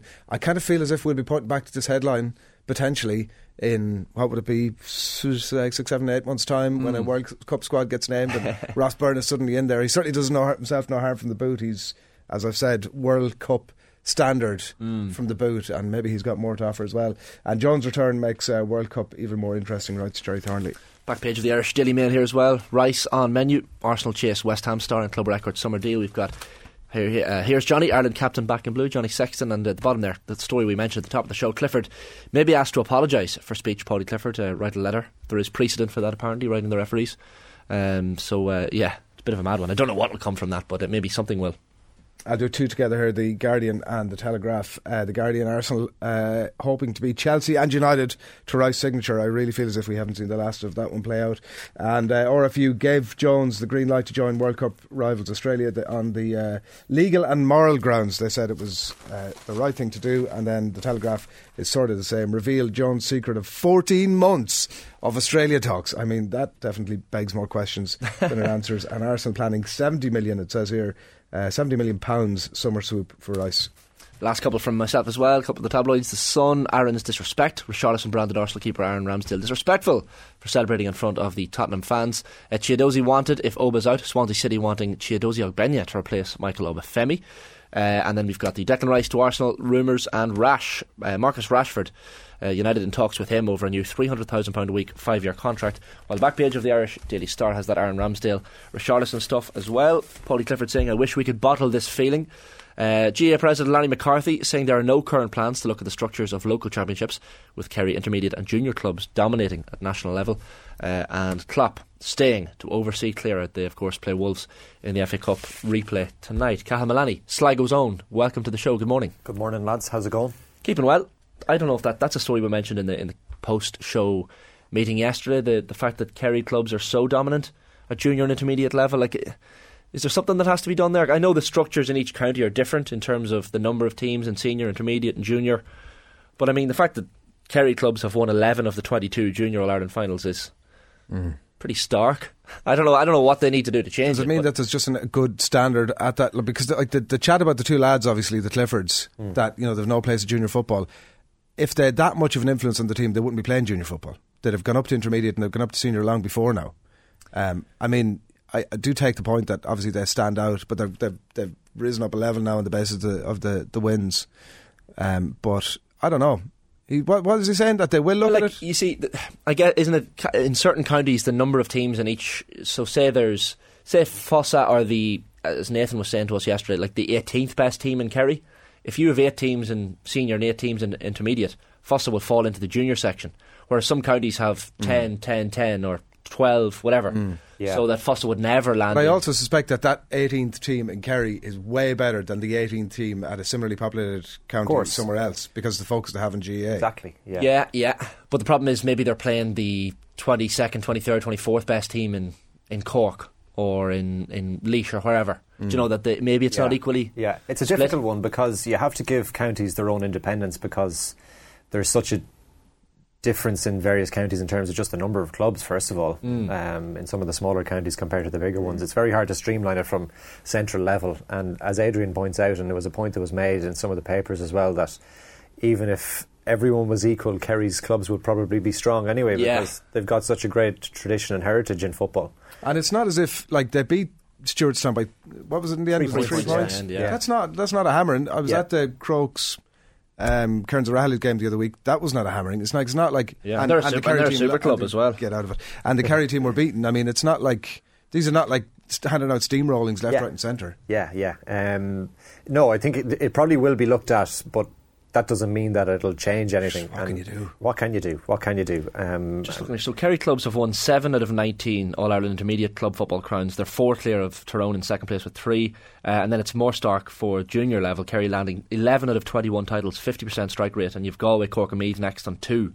But sure, they've won like a hatful of All-Irelands at senior level. Does that mean that you need to I mean, you might have to re-look at the senior inter-county football for different reasons, but do you know what I mean? Like, just because they're one of, are they the most winning county in Ireland in terms of All-Irelands? They probably are. You see, it's but like it's in senior. The grades are equal in terms of the number of teams in senior across the country, to my knowledge. It's just an intermediate and junior where that's different the counties same do number differently. Of senior clubs in every county. Well, like they're saying here, for example, at senior level, where the playing field is level, Kerry are 4th in the Roll of Honour with All-Ireland club titles. They've got 6. Cork clubs have 11, Dublin 8, and Galway 7. I don't think there's the same number of senior clubs in every county. I think what the best team in each county comes out. It's not necessarily that there's the same number of teams in each senior championship. For example, I think Mayo has something like 16 clubs in their senior championship, and Sligo has 10. Leitrim would have probably 10 as well, or 12. You couldn't really ask, like, Kerry has quite a lot of clubs, but they've got divisional teams as well, which you've also got to remember. Oh, sure, look at it. So I mean, that's a totally different ballgame. Does Fuss's success have an impact on those divisional teams? I think it's only if you're a senior club that. So if they were to get senior, then the 2 lads would come out. I think so. Yeah, I think so. So I think James O'Donoghue's club possibly have. Did they get promotion back up to senior? Possibly again. I'm just thinking off the top of my head there, but the divisional teams are a totally different layer to everything, and you have to respect the tradition of a county when they do have divisional teams. And Kerry would say, I'm sure if you ask them, that the divisional teams are a huge part of spotting players like the Cliffords who get a chance to play in the senior championship. Obviously they probably would have been spotted it anyway, but I'm sure there are other players you could point to that may have gone under the radar a bit if they were just playing with their own local club. Well, it's pointed out here in the Star, so Kerry have just 8 senior clubs, meaning that their intermediate champions tend to be very strong, and by default their junior champions tend to be very strong. No county has fewer senior clubs than Kerry, with between 12 and 16 the norm. Last year's Tyrone Championship in the senior had 16 teams. So I guess what they're asking the GA to do is intervene, have a minimum number of teams that have to compete in senior, which would have a knock-on effect that's to very intermediate clear and junior. Now. And that seems actually quite reasonable. Yeah, well, it makes sense. Like if that county with that success and that history and legacy and tradition, they would have no problem fulfilling a couple of more senior teams. 100%. 8 senior teams seems low. That's including the divisional teams, isn't it? Yeah. Whereas most counties have between 12 and 16. So that's where I guess where the strong intermediate and junior teams from Kerry come from. As you say, there's no guarantee that means the Kerry teams won't still keep winning, because they're strong regardless, but I mean it would at least level the playing field a little bit, maybe at intermediate and junior level. A bit like the senior, you don't know what county is going to lift the senior title. Kerry horism is what we're saying here. They've rigged the system. 100%. Is that what we're saying? They know what they're at. The Rathmore lads and the lads down in Fussa. Of course, it's going to be a Derry team winning the All-Ireland Senior Club Championship this year, Adrian, isn't it? Is it? I've backed Len from the very outset. Oh, you have. You're on that train sort of big time. They'll have me. When you get your comeuppance now on Sunday, Shane, when you're down there with your Malachy Clerkin flag. Malachy O'Rourke. Malachy Clerkin's great as well. He is great, but that could be an unusual sign to bring to a game. He'll be up in the press box as I hold up a banner towards him. Malachy O'Rourke. I'll certainly have a banner ready to go for him on Monday morning. Are you going to it? I might be going to it. I'm undecided yet. I have to see what my soccer schedule is for Monaghan Town FC. And you go supporting Glen? Of course, yeah. You stick with the Ulster teams, do you know? You support Ulster Rugby, like? Yeah, exactly. The same way? Yeah, 100%. Tommy Bowser, I mean, North Monaghan man like myself. There's a great pedigree there. You're out in the office there watching the tennis unfold, Cal? Very lucky because when I came in, Murray was, I think he just won the second set at that stage, so I've caught a good bit of the match, and what a game. Unbelievable match. And I don't know how he survived the match point in the fifth where Berrettini had such a what looked like a routine chance to finish the match off, and he just couldn't do it, and Murray bounced back. The demeanour of Murray, he just looks very kind of exhausted all the time, I think, when he's playing a match, so I thought he was kind of flagging a little bit energy wise, but he did brilliantly to win the tie-break. And given all the injury trouble that he's had, and everyone thought that he was going to retire, the fact that he's pulled this off against Berrettini, who I think is the 13th seed, is quite a significant win. But if there's a better game than that over the next couple of weeks, we'll be doing very well. Absolutely. Cal, great stuff as always. Thanks for popping into us. Cal Milani there, of course, from the Sports News. We have a bit of a special piece now, because Newcastle United are one of those clubs that we haven't quite covered in depth, the same as maybe Arsenal, United, Liverpool over recent weeks. Delighted to say the former Irish international goalkeeper Shay Given joined us on the line this morning. Morning, Shay, how are things? Good morning, lads. You okay? Keeping well. Thanks for coming on to us. 354 caps for Newcastle, so we figured you'd be the right man to discuss their current form and rise with. Things are going really well for Eddie Howe, third place in the table. It's all looking up. Yeah, it's been an unbelievable season. I mean, you think of the last 12 months even, Shane, it's been remarkable. Where they've come from. I think they were second bottom when he took over. And I think the biggest scare, the biggest problem for everyone connected to Newcastle or played for Newcastle, or any connection with the club was, stay in the division, because the championship's so difficult to get out of. And the job he's done, the recruitment, I think last January and in the summer has been phenomenal. Not went mental in the market, just got the right people and the right mentality, the right sort of character to the football club, and it's just snowballed really. The season they're having, third in the league. And you're right to talk about them, and maybe not in the title race, but definitely in the Champions League places. If they can finish in the top four and perhaps win a League Cup, then it would be an unbelievable season. Do you think they are? Like, I was listening to Gary Neville's podcast after the match at the weekend, and he was kind of saying he believes City will win the league, Manchester United might finish second, Arsenal third, Newcastle fourth. Is there any hope that Newcastle can get involved in this title race? I think Eddie would probably, probably quietly maybe think there's an outside chance, but I think Arsenal look so good at them. I mean, Gary Neville maybe saying that they try and mount more pressure on Arsenal perhaps, or maybe take the pressure off Arsenal. I don't know what his psychology is, but after watching Arsenal at the weekend, they were brilliant against Tottenham. Of course, they've got to play Man City twice yet, which will be massive games, of course. But, Arsenal, I don't think will fear anyone at the minute, the way they're playing. They've been absolutely brilliant. Their confidence is sky high. The club, the fans, everyone's right behind them. So I think it'll be very difficult to claw that back. And whatever reason, at City, it seems to be not going so good at the minute. There seems to be something missing, a little spark, whatever it might be. But Newcastle, even if they finish fourth, the Gary Neville's prediction's right, and Newcastle finish fourth, that would be just a brilliant season. It really would. And then, rebuild again perhaps in the summer, a few more players, not loads of rebuilding, just one or two players to add to this group of players and help strengthen this team. And it's very exciting. I think the biggest thing the Newcastle fans have is hope again. There's a real optimism around the city that the good times are ahead again, and hopefully that's the case. Shay, you touched on the quality of the signings, and none of them are like monster names necessarily that were hugely sought after by some of the bigger clubs. You spent about 200 million quid. The names have been monster successes. Having said that, the likes of Gomes, Trippier, Nick Pope, of course, Dan Burn, the list goes on, and we've spent plenty of time in this show talking about the source of where that money has come from. Having said that, there are other clubs with just as deep a pockets who spent the money badly. In that context, will you talk to us a bit about Howe's role in the transfers, and where would you rate him at the minute in terms of Premier League managers? Well, he's got to be up there. I mean, people said at the start he's just maybe be a stopgap, or maybe just for some big name manager to come in, But I think in any conversation now, I think Eddie Howe's a big name manager. I think the job he's done, he's surpassed probably most expectations, even of the owners. I wouldn't have thought that. I think the Tottenham game, the very first game they were in charge was Tottenham at home, and they got beat. I was actually at the game. It was the atmosphere before the game was phenomenal, but there was a realisation after the game that there's a big rebuilding job to do here, and they've done that. They've backed him, of course, and I think Eddie Howe is he deserves this sort of the positive stuff that's said about him, because you can only talk about second bottom and now third in the league, and that's after a long period of time. So you just hope that can continue. I kind of sort of hinted the other day that maybe they could dip into the market now in January, because the position they're in, to be third in the league now, it doesn't guarantee in 12 months' time they'll be third in the league, because I always say strike when the iron's hot. Maybe now's the time to get one or two players through the door to really sort of cement the top four position, because the job for Dan Ashworth and Eddie Howe come the summertime will be made a lot easier if you're in the Champions League next season. You're hearing a lot of names being linked, Shay, as will be the case with Newcastle over the coming years. But the Chelsea trio, Ruben Loftus-Cheek, Conor Gallagher, Hakim Ziyech, maybe Ziyech being the one that Chelsea might most willingly part with. Scott McTominay is another name as well. I guess when you see Bruno Guimaraes leaving the field in tears after twisting his ankle at the weekend, it highlights the need for maybe some building in central midfield, albeit I think his injury isn't maybe as bad as first feared. It could be weeks as opposed to months.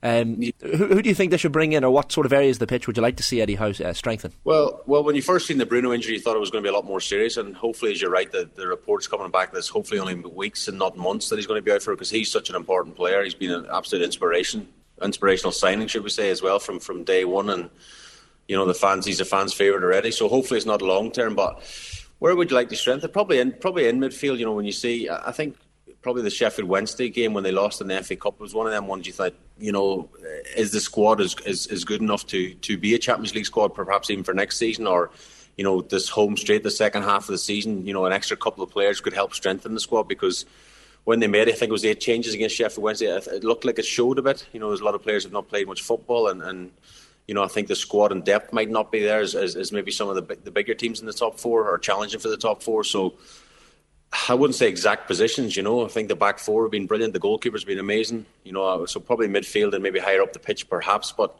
you don't want to rock the boat too much when you're doing so well as well. It's a fine sort of balance to get that right. Do we leave it how it is because we're doing so well, or do we add a little bit of competition for places? I guess the desire for a trophy, Shay, in Newcastle, I mean, as you well know, it's a town that loves its football.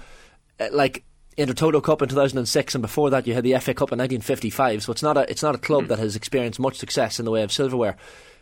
Into the Carabao Cup semi-finals now, is that something that's going to be firmly on Eddie Howe's mind? That look, it would be a lovely, lovely season, not only to clinch top 4, but maybe pick up a Carabao Cup trophy as well.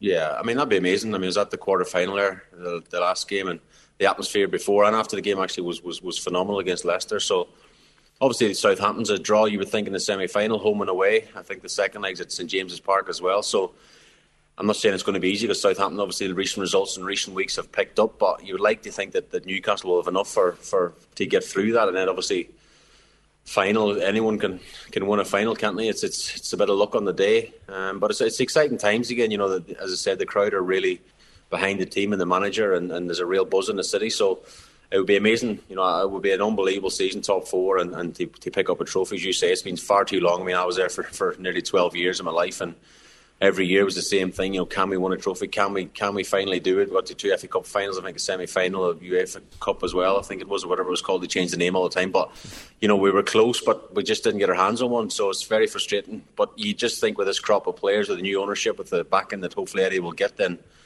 hopefully it's not a million miles away. Speaking of the new ownership, Shay, and you're obviously out and around the club and you're in touch, I'm sure, with a lot of Newcastle fans. There was so much chat about it at the start and the source of the money and how should we feel about this, I suppose. Is everybody around Newcastle just, the money's there, the new owners are in, we're getting on with this and we're going to win trophies, or is there any chat about the source of the money? Well, I don't live in Newcastle, but I don't know. I mean, there's always going to be people who will object to it. I mean, but there's other clubs in the Premier League that have got money from places maybe they shouldn't have before. I don't want to go into too much depth on it, but I think that what's happened with the previous ownership, I think they're just excited that there's someone who's up to, who are prepared to back the team, prepared to try and get the club challenging again at the top of the league. So whatever you say on here or any sort of social, or any sort of media, then people will spin it and say you're whatever. I can't really say the words, but there's always going to be, objections to that, but I mean, personally, on a football point of view and a sporting point of view, I think it's, and again, people will spin this whatever way they want as well. It's exciting again for the football club. I say it's been doom and gloom for a long, 12, 13 years under the previous ownership, and it seems now that sort of cloud's been lifted and there's excitement again through the city. You almost feel, Shay, that there's a bit of a shift around Newcastle, even in terms of big teams. Luck seems to follow them around, and the Mitrovic penalty at the weekend was a perfect example of that, where you need a moment to kind of go your way to pick up 3 points.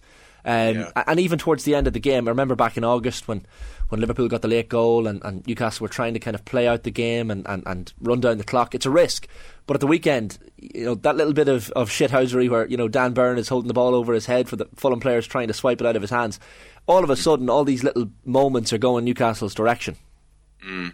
Well, if you stood next to Dan Burn, you'd do well to get a ball off his hands. He's 6'7", so need a step ladder, I think. But yeah, I mean, you're probably right when you say about the Mitrovic penalty at the weekend. It was just one of those unfortunate things for probably Mitrovic. But you think at times, I kind of think I tweeted after the game, something's brewed in Newcastle, because there's little moments in seasons where things like that happen, because if Fulham get their noses in front, 1-0, they probably sit more defensively and be more difficult to break down, and that the goal might not have come at the end, and that goal would have been just for 1 point instead of 3 points as well. So you just believe that there's little moments, key moments, as you say, call it a bit of luck, call it whatever you want. But it's still a long way to go. I mean, we get excited because they've been there now for a few weeks, but there's a lot of games to play. There's a lot of big matches that come up, a lot of big teams to play against. So there's a lot of football still to be played, and there's a lot of stories to be told yet, So it's not over yet. There's a long way to go.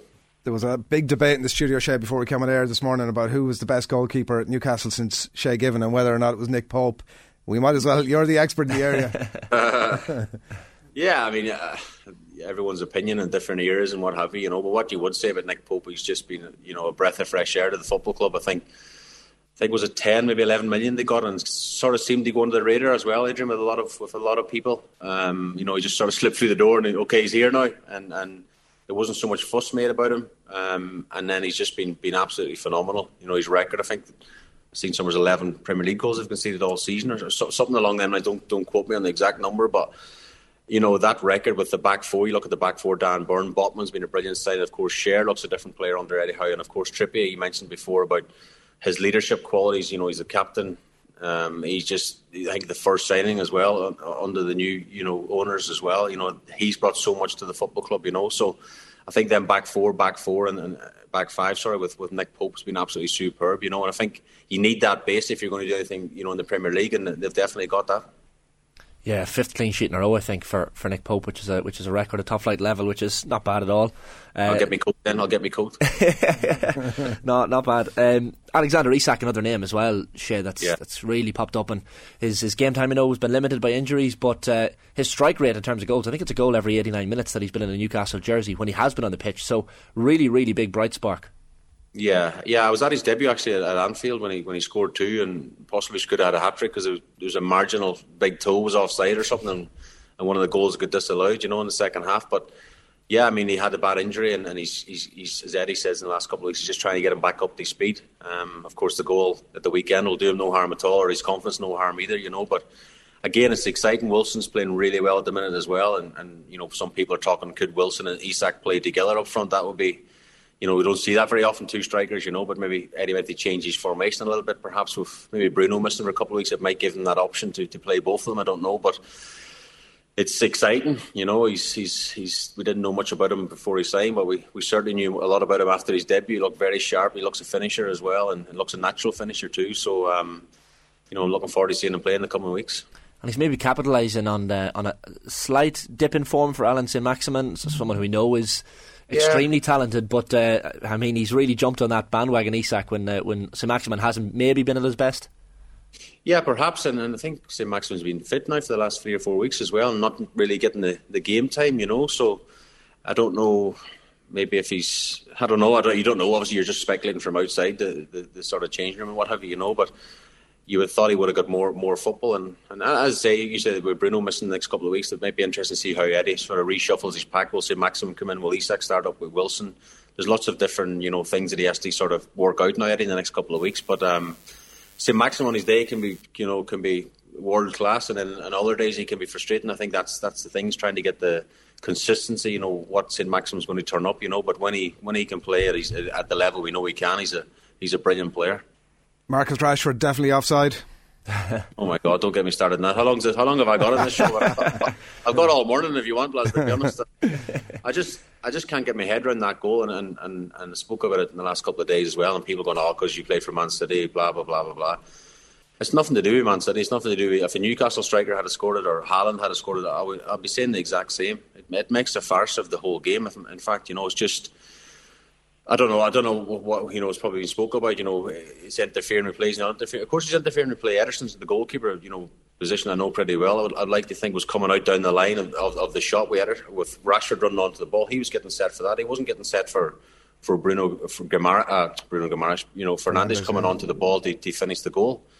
You know, and then they say he's not interfering because he's not touched the ball. He's nearly jumped out of the way for Bruno to score. You know, so of course he's interfering with play. Of course he's interfering even with the backline. You know, Kanji sort of stepping up, playing him offside. It's a bit of a farce. I mean, they have to clarify. I know there's a law in place, and if you don't touch the ball and what have you, I think even go back a few weeks when Salah scored for Liverpool. It's a different goal. It's not It's not a goal against Man City or Newcastle, for example. I think the Wolves defender headed it because he was trying to, you know, block it from going to Salah. Goes to Salah and he scores, and they give it. You know, that's a farce. That goal should be given offside. What do you make of Man City, generally speaking, at the minute, Shea? Because, I mean, result notwithstanding, the performance was okay. I mean, Fred really clearly had a job to do on Kevin De Bruyne, which he did quite well in the first half. Haaland didn't have much. You know, he probably needs the City players to get the ball to him more, although it was quite difficult at Old Trafford at the weekend, given United's setup. But you wouldn't be too concerned. Arsenal's form is really, really good, but you feel that City have that bubble and that spell still in them. Well, they do. They're champions for a reason, and these guys have been there before. You know, they're a brilliant squad of players, and they'll be hurting at the minute because, you know, the results. Southampton, of course, losing to Southampton in the League Cup as well, and then going out losing the Manchester Derby. You know, so these guys will be hurting, and you'll expect a response. You know, Fred done a brilliant job on De Bruyne. I was at the game, actually, the Brentford game before the World Cup when Thomas Frank went to the Etihad and really, you know, I think they nearly double marked De Bruyne that day to try and stop the service to Haaland, and there was a real game plan to, you know, if you can stop the source, then you stop Haaland getting goals, you know. So, you know, Pep and his staff will have to work that out. You know, how do we maybe free up De Bruyne, or if a couple of players are on De Bruyne, is there space for the likes of Mahrez or Grealish or Foden or whoever else that he plays, or, you know, Silva or whatever team he picks, you know. So they'll have to rejig it a bit perhaps to get the spark back. But, you know, I think, as I said, these guys are champions for a reason. They've won the Premier League so many times in the last, you know, 5 or 6 seasons. So they definitely won't be giving up the ghost, should we say. They'll be definitely chasing Arsenal all the way to the end. I saw Stuart Pearce making a good case, and it was stood out from the noise in defence of Hugo Lloris on TalkSport yesterday in the North London Derby, talking about the fact that it takes a deflection. What's your take on it? Yeah, it does take a deflection. It's difficult because any goal that goes in and a goalkeeper hits his chest or whatever and it rebounds into the net, then it's, you know, people will just automatically point the finger at the goalkeeper. And also it doesn't help, and this doesn't sound like a goal. It's going to be a goalkeepers union conversation, but it's like, you know, it's happened so quick, and then when they show it, you know, it's a split second type thing, and sometimes you don't even see the ball and it hits off a part of your body, and before you know it, it's in the net. You don't even realise which part of your body is hit or nothing. It happens so quick. And the thing with TV and slow motions and stuff, and, you know, people are sitting back on their sofa and thinking, gee, I would have saved that. You know, it's just, it's not easy. I'm not saying I'm not saying he shouldn't have saved it. I'm not saying it's a glaring error, but you'll be disappointed when you look back. Hugo will be disappointed himself. You know, if he stays maybe more square to the ball, it might hit his chest and come back in the direction it came, and he's just turned his chest a little bit, and that's gone into the net. But it happens so quick, you know, and it's you know, milliseconds or whatever it is. It's very difficult to react sometimes, and it's like hard for keepers as well, isn't it? Because you're like, that's the ultimate. A defender makes a slip and it's grand, it probably gets covered, somebody else mops it up. Goalkeeper makes a slip and he's living with that, he's listening to that, he's looking at that for the next couple of weeks. And again, it's a big derby as well, so there's a big pressure in that position. Of course, the goalkeepers, as you say, is the last line of defence. There's no one there to bail you out behind. And, you know, I've been there myself, I've made mistakes. It's not a nice place to be. But again, it's the psychology of a goalkeeper. You know, the sports psychologists, I'm sure they have at Tottenham, and different people who've been working with Hugo Lloris you've got to park that to one side, of course, for the rest of the game, and then maybe after the game you can address it, sit down in the cold light of day and think, what would you have done different, and how could you have maybe reacted differently, or what would you have done differently perhaps the next time, you know. So it's all dealing with them, the mental side of the game as much as anything. Having said all that, with my Irish hat on, I'll make a case for Caoimhín Kelleher to get out of Liverpool, who are going backwards, and you know, good time to jump ship and a good place for him to go. What's your sense of what, if you were to give him advice, if he was to call you up and say, Shea, what are you thinking, what should I do here, what would you say to him? Yeah, well, I think Caoimhín doesn't need advice from me or anyone else, but, you know, I would always be the opinion of to get playing, obviously. That would be my, you know, I left Donegal all those years ago at 16, and had a choice to go to Man United or Glasgow Celtic, and I picked Glasgow Celtic because I felt there was a better chance of getting into the team. You know, Packy Bonner was getting on a bit. Hopefully Packy's not watching, but at the time I felt he was more of a chance of getting in there, whereas, you know, Peter Schmeichel was just sort of coming into his prime at Man United. So we felt that, me and my dad felt that was the avenue we wanted to take. We wanted to play as many first team games as possible, and I always felt when I didn't play, even if I was, you know, in the squad and I was on the bench or whatever, I was raging, you know. I was like, that's a game I will never get back in my life, in my career, that I can't turn the clock back, you know. So Caoimhin will be, I would imagine, I'd be itching to get playing, you know. And even from a Liverpool point of view, you know, Alisson's an unbelievable goalkeeper. So I always have the argument, because I've been asked this a few times of a few different people, is like, there's no harm in letting him go to the end of the season, for example, now to play games, and that's, you know, even puts up his price tag, for example, because I've got every faith that he would do brilliant wherever he goes. You know, he's at the age, he's at the level where he could play, I think, in, I wouldn't even just say Championship, I would say, you know, Premier League. You know, I think he's at that level. And of course, Gavin's doing great at Southampton as well. So, you know, Caoimhin will be looking at that thinking, I need to get playing games, you know. So I think there could be some sort of a good deal for both Liverpool and Caoimhin to get him some game time. It's fascinating what you're saying there, Shea, about the psychology of a goalkeeper, because you're in a team sport and yet you're an individual really in that team, because, as you say, if a mistake is on your back, it's entirely down to you. Like, we had Ronan O'Gara recently with us, and look, kind of similar for a fly half in rugby, that you're in a team sport, but again, you're an individual, especially when you're on the kicking tee. And Ronan, I mean, he made my morning when he said Ronnie O'Sullivan was one of his sports heroes, and he was big into the darts as well. It seemed fascinating to me that he was gravitating towards individual sports and even, you know, maybe golfers as well. Are you someone similar who has maybe as a goalkeeper gravitated towards individual sports people? Well, I do like golf. I like the golfers, to be fair. Obviously the Irish guys, McIlroy and Shane Lowry, who I met a few weeks back, actually. Great guy. You just hope he has a great year ahead of him, of course. But growing up probably was more of football. You know, I was growing up as a kid and was always like, oh, who do you look up to as a footballer? And Peter Schmeichel was probably the one I looked up to most when I was a kid.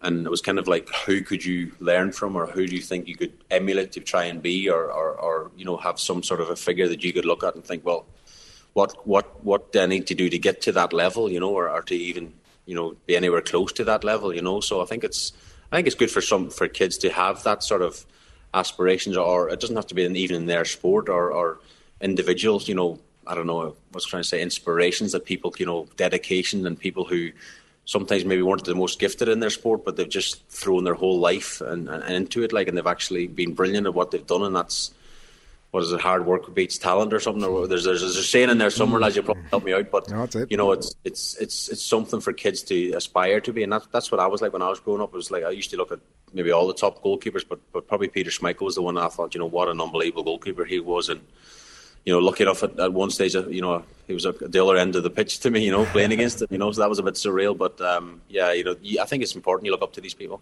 Just a final one for me, Shane. You've been very good with your time. The Aaron Ramsdale situation at the weekend, brilliant performance in the North London derby from him. There were those unsavoury scenes towards the end where a Spurs fan kicks him in the back, and you can see him kind of having a little bit of aggro with the Spurs fans throughout the game. Like, is that a tough thing, and maybe from your own experience as well, where you're standing in your goal and you have the opposition fans right behind you hurling abuse at you for 90 minutes plus? Not an easy thing, and probably, I assume, quite difficult for a goalkeeper not to react to that kind of thing. Yeah, I mean, as you say, you'd be getting abused the whole game. I've played at, obviously, Manchester derby, Newcastle, Sunderland derbies. You know, you at away, especially at the away stadiums, you're getting, you know, it's 90, 95 minutes of absolutely, you know, whatever they can throw at you. You know, we can't say on here, of course, the stuff that Ramsdale would have had to put up with at the weekend, you know, but when you win a big derby, I think you should be allowed as a player to enjoy that moment. You know, that's why you work hard and you dedicate yourself and your life to the profession. You know, is to celebrate the moment and enjoy the moment. You know, so I think for a fan to come on like that is disgusting. Really, you know, he kicked him in the back, which was bad enough. But imagine he had a knife or something or anything. You know, it's you know, some Tottenham fans are like, oh, you're going over the top there, perhaps. You know, but at the same time, these guys, you know, they're family men, they've got kids and stuff, and it's people's lives is risk, you know, and that might be a bit strong on my point, but you just don't know in the current climate, if someone has something that they shouldn't have into the stadium, then the players on the pitch should not be at any sort of risk, you know, so you don't like to see that at any stadium. Yeah, 100%. Here. Shea, really good at your time. Thanks a million as always this morning. Thanks, Shea. All right, thanks, guys. Great stuff. Shea Given there, former Republic of Ireland international goalkeeper, of course. Fascinating stuff, yeah. Yeah, so interesting. And been there, done that, like, bought the t-shirt. Literally. Who's the best goalkeeper has been since he very politically none of them. Fair play to him. Yeah, to be fair. Well, he would have been very close with Steve Harper at that time as well, because he would have been his understudy for a long period of time before Shea went off to join City. So, I think he can't really legitimately get into a debate about that. No, and when you think of the as he says, the derbies that Shea's played in, like the Manchester derbies and the Sunderland Newcastle games as well, so much hostility to those matches. Well, I do remember across all those years he was at Newcastle, you'd always be looking out for them, you'd always be hoping they'd kept a clean sheet, or that Stephen Carr as well, of course. Stephen Carr, exactly, yeah, that they'd done well. I've no warm feeling for Newcastle at the minute.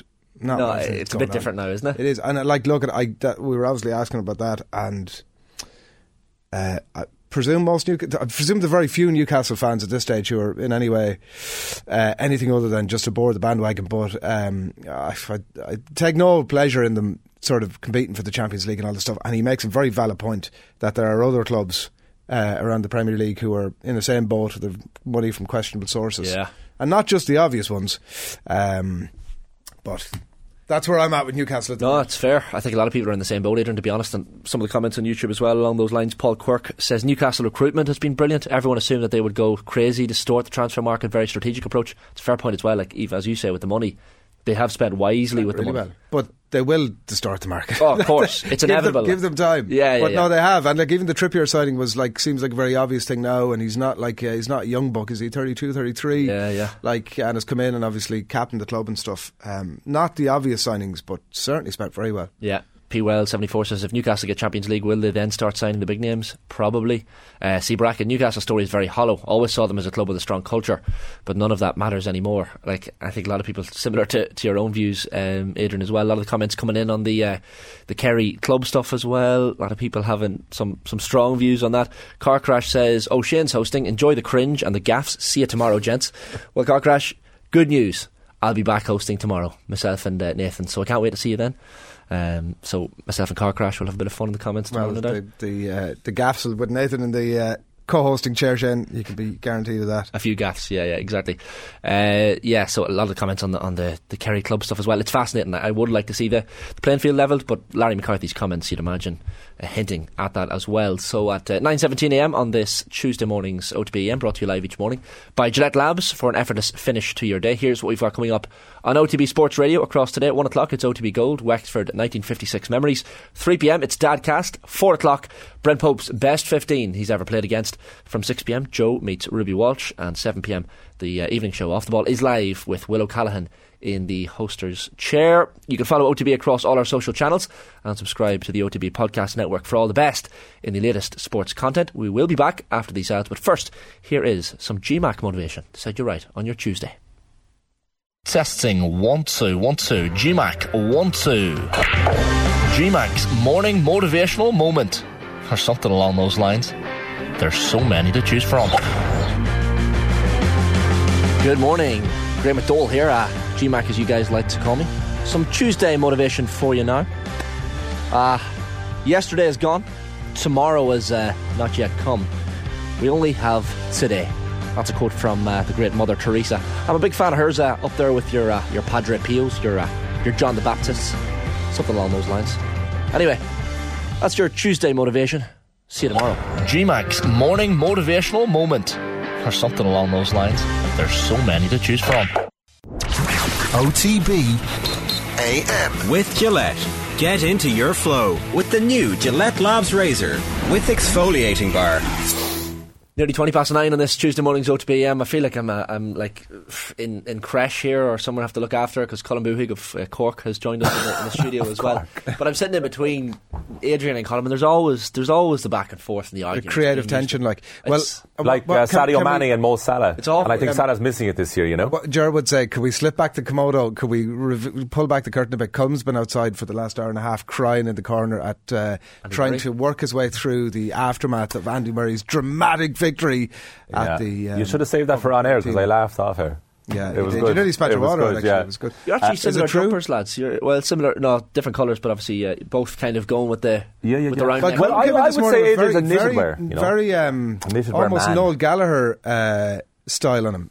He needs all the support he can get at the moment. He's had a tough time. It felt as if he'd been styled overnight, Shane. Sunshine. Not unlike yourself, of course. I took a great as compliment that now. That big Well, it was comment intended as a compliment for you, Shane. Colum's not shirt so much. underneath actually looks, it's not similar to mine, but it's a similar type of I thought dodge. I thought he'd got a tat overnight. A Like tat a neck on the tat. neck. Then Mudryk has a tat that is What does it say talent ain't everything. Enough. enough. And then he has the talent crossed out, so Strike he through. has ain't enough. Oh, lads. Very unusual. I mean, in the list of crap tattoos. I really know. Do you know what? I'm loving the show this morning because, like, you're right, Shane. The live sport angle when the show was on. Do you know the last time you were saying you couldn't remember the last time? Cricket. I think it was the New Zealand tour. Oh, the cricket. You We might had be the right. Ireland Actually, beating England in the yeah, but I'm T20. not sure. Do you know what? We were upstairs when when that was happening. Oh, we're and not down here. I think we were upstairs on the 5th floor that week because I remember we got. Up and down that week, apparently. Yeah. Yeah, that's right. Kathleen's saying One of the year. those. That's correct. And Well, it's very but the New interesting for the Zealand tour audience. last summer. The New Zealand tour last summer, and we watched it. So during glad we brought Cullum in But it there. is. It's a nice little live. He's not energy to it. He You know says, what I mean? I've enjoyed the Bit of show. energy. Well, we both know, Shane. He's been sat in the corner outside with his head between his knees, just trying to figure out what his thoughts are after. You must have been that Andy Murray stuff. Oh, it was amazing. It was amazing because Berrettini had that match point, which people have probably seen by now, even if they didn't watch the match on social. But Berrettini has this sitter, like, to put it home to win the match, and Murray stays on. And I really didn't think when he went 2 sets up and then went back to 2-2, as Catherine Murphy was saying already, like, she kind of banked on that going into the 5th set. And so did I after 2 sets, but I didn't think he'd win, like. Do you know what, Colin? Do you know what? Yeah. And I wasn't going to bring it up, and I wasn't going to mention these comments, but there's a few of them coming in, and it wrecks my head because, you know, if I talk about snooker and people give negative comments, I don't like it. I hate it. I can feel so defensive about snooker. Go on. Don't diss it. Someone says, John says in the comments, must save all this tennis talk for the next time I can't sleep. And there's a couple of negative. I mean, Jesus Christ. Defend your sport here. I've nothing to defend. There's people giving out. It's a Grand sort of Slam. major. We're obviously going to talk about a major. It's Australian Open. What do these people want? Like, do you know who said that? John Head. Whose phone is that? Whose phone is that? John, is it? John, yeah. Yeah, John, what do you want? The problem is, because if we're keeping John happy, then Mary's coming on to us. Mary's John, not happy. unfortunately, so we can't go by what you all think. Like, picked the wrong morning to suggest this. Like, he's been served a muffin top earlier on. He loves this with the Andy Murray match. This. Like, it was a brilliant match. It couldn't have been more dramatic. I agree. Andy with Murray's that. a good character. Yeah. He should never have won the game. He's aging. He's injured. Blah blah blah blah blah. You picked the wrong game. Yeah. Like, but there's a lot of tennis. Like, I made the point earlier on about the basketball. If they could start 5 basketball games, one quarter after another, i.e. that you get to watch the final quarter of every game one after another, that'd be ideal. Fair. I feel the same way about tennis. Yeah. That it's such a dramatic sport and it comes down to such fine margins, but there's a lot of it that I could just do without. Well, actually, the man of the moment, Andy Murray, was on a podcast with Gael Monfils, the French tennis player who hosts his own podcast, and he was saying, like, if he was a spectator of tennis, he would get frustrated by best of 5 games because they're too long.